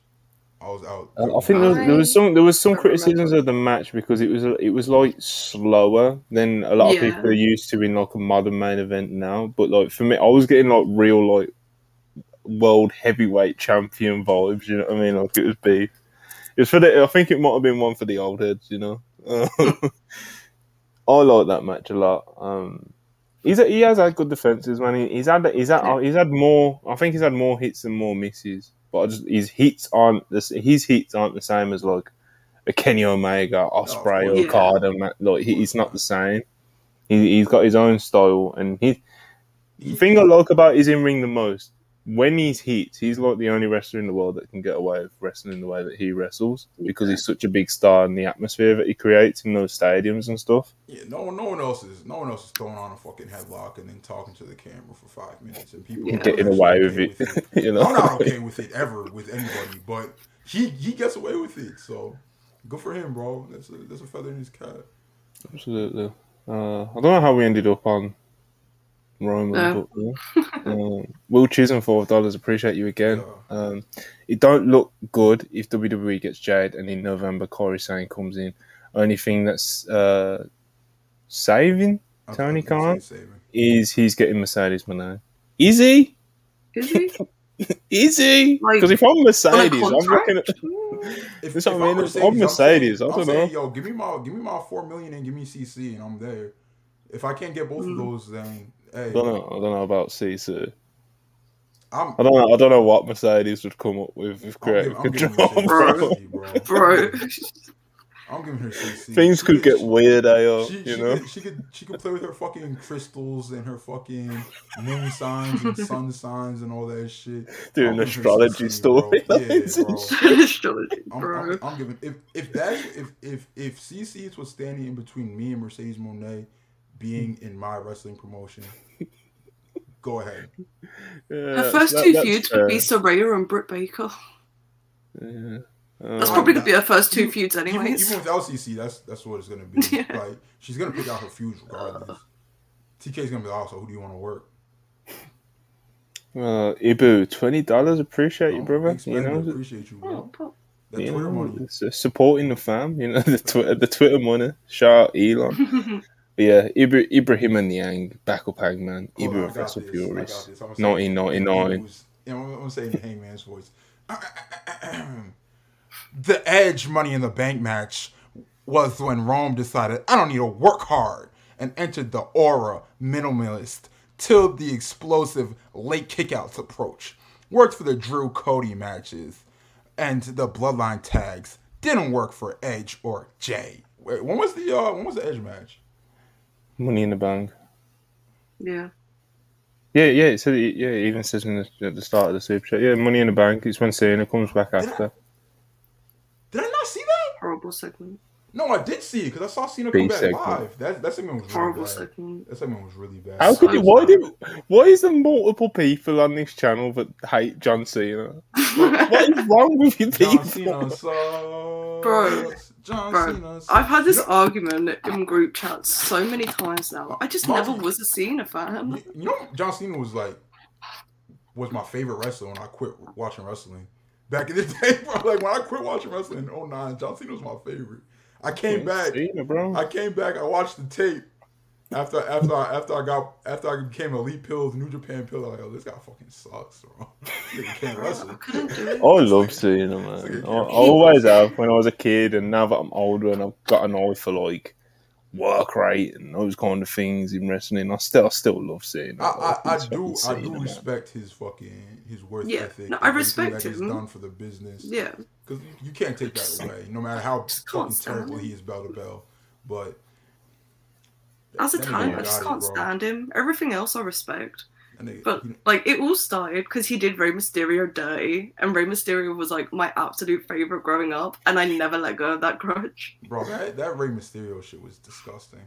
It was when he just comes back and wins the title. Yeah. Yes. When Ray won the fucking WWE Championship, like literally the first fucking match of Raw, and then actually Cena's back, y'all, and he's getting the belt. I was genuinely heartbroken. Rey Mysterio is like my forever fave, and I was like, bro, I can't stand this man, and I never let go of the grudge. So. I always it's good fave. But when Eddie passed, my love for Eddie just like transferred. It skipped over Chavo and just went into Ray's body, bro. So I think that was the case with a lot of people. No, literally. I think that was the case with a lot of people. Like, Eddie passed away. Everybody looked at Chavo, then looked at each other. They were like, nah. Then they were like, yeah, Ray's our guy now. Ray's our fucking guy now. I still can't believe I've never seen him live. It's crazy. I don't know if I have to. I may have, like, when I was younger, but I don't know if I have, like, recently. I hope he comes over for the October WWE live events, because I'm actually going to one. Absolutely. They're a good time, man. Yeah, it's going to be my first one. They're a good time. Having fun in the building. Yeah. They're a good time. They just send out the people that they know people are going to pop for, and they just kind of do stuff for a couple hours, and you go home and everyone's happy, you know? Like, you get to see Cody and do the world, and, you know, you get to do Dominic Mysterio a bit, you know? Like, True. It's honestly, it's just a fun time, WWE live shows like. But Ibu touched on the Bloodline tags. Roman was really good in them, man. Those both of the tag matches. So there was the title match versus Sami and KO in Saudi. I think that one was when he was tag teaming with Sikoa. Yes. And then the next pay-per-view, obviously, against the Usos, the Bloodline Civil War, which me and Hulbert, were in attendance. You know what was actually good, Monty? Roman and the Usos versus Matt Riddle, Randy Orton, and who was the third person? Bro, that was it as well. He's good in tags, bro. He's good in tags, man. You want to watch Beast? I don't have to sit through a Roman Reigns Heat segment, bro. Like, bro, we still got robbed of the Raw After Mania tag match. Like, imagine if we actually got Cody and Brock versus Roman and Solo. That would have been fucking beast, bro. Oh. How do you feel about Solo, Monty? At first, I wasn't that convinced on him because they were doing like the street championship and they were being like really overt with it. Like, it was kind of cringing me out sometimes, you know. And like in ring, he was still coming along. And at the time he got called up, it did feel a bit early.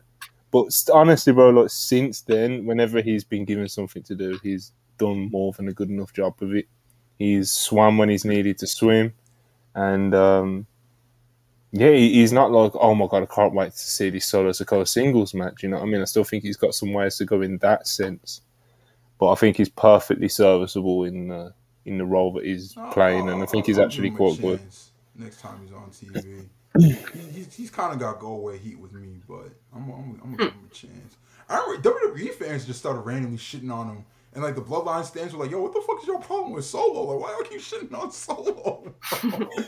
I don't know if he's like over pushed or something. I don't know, but they were like, WWE fans got on his ass for a couple months there.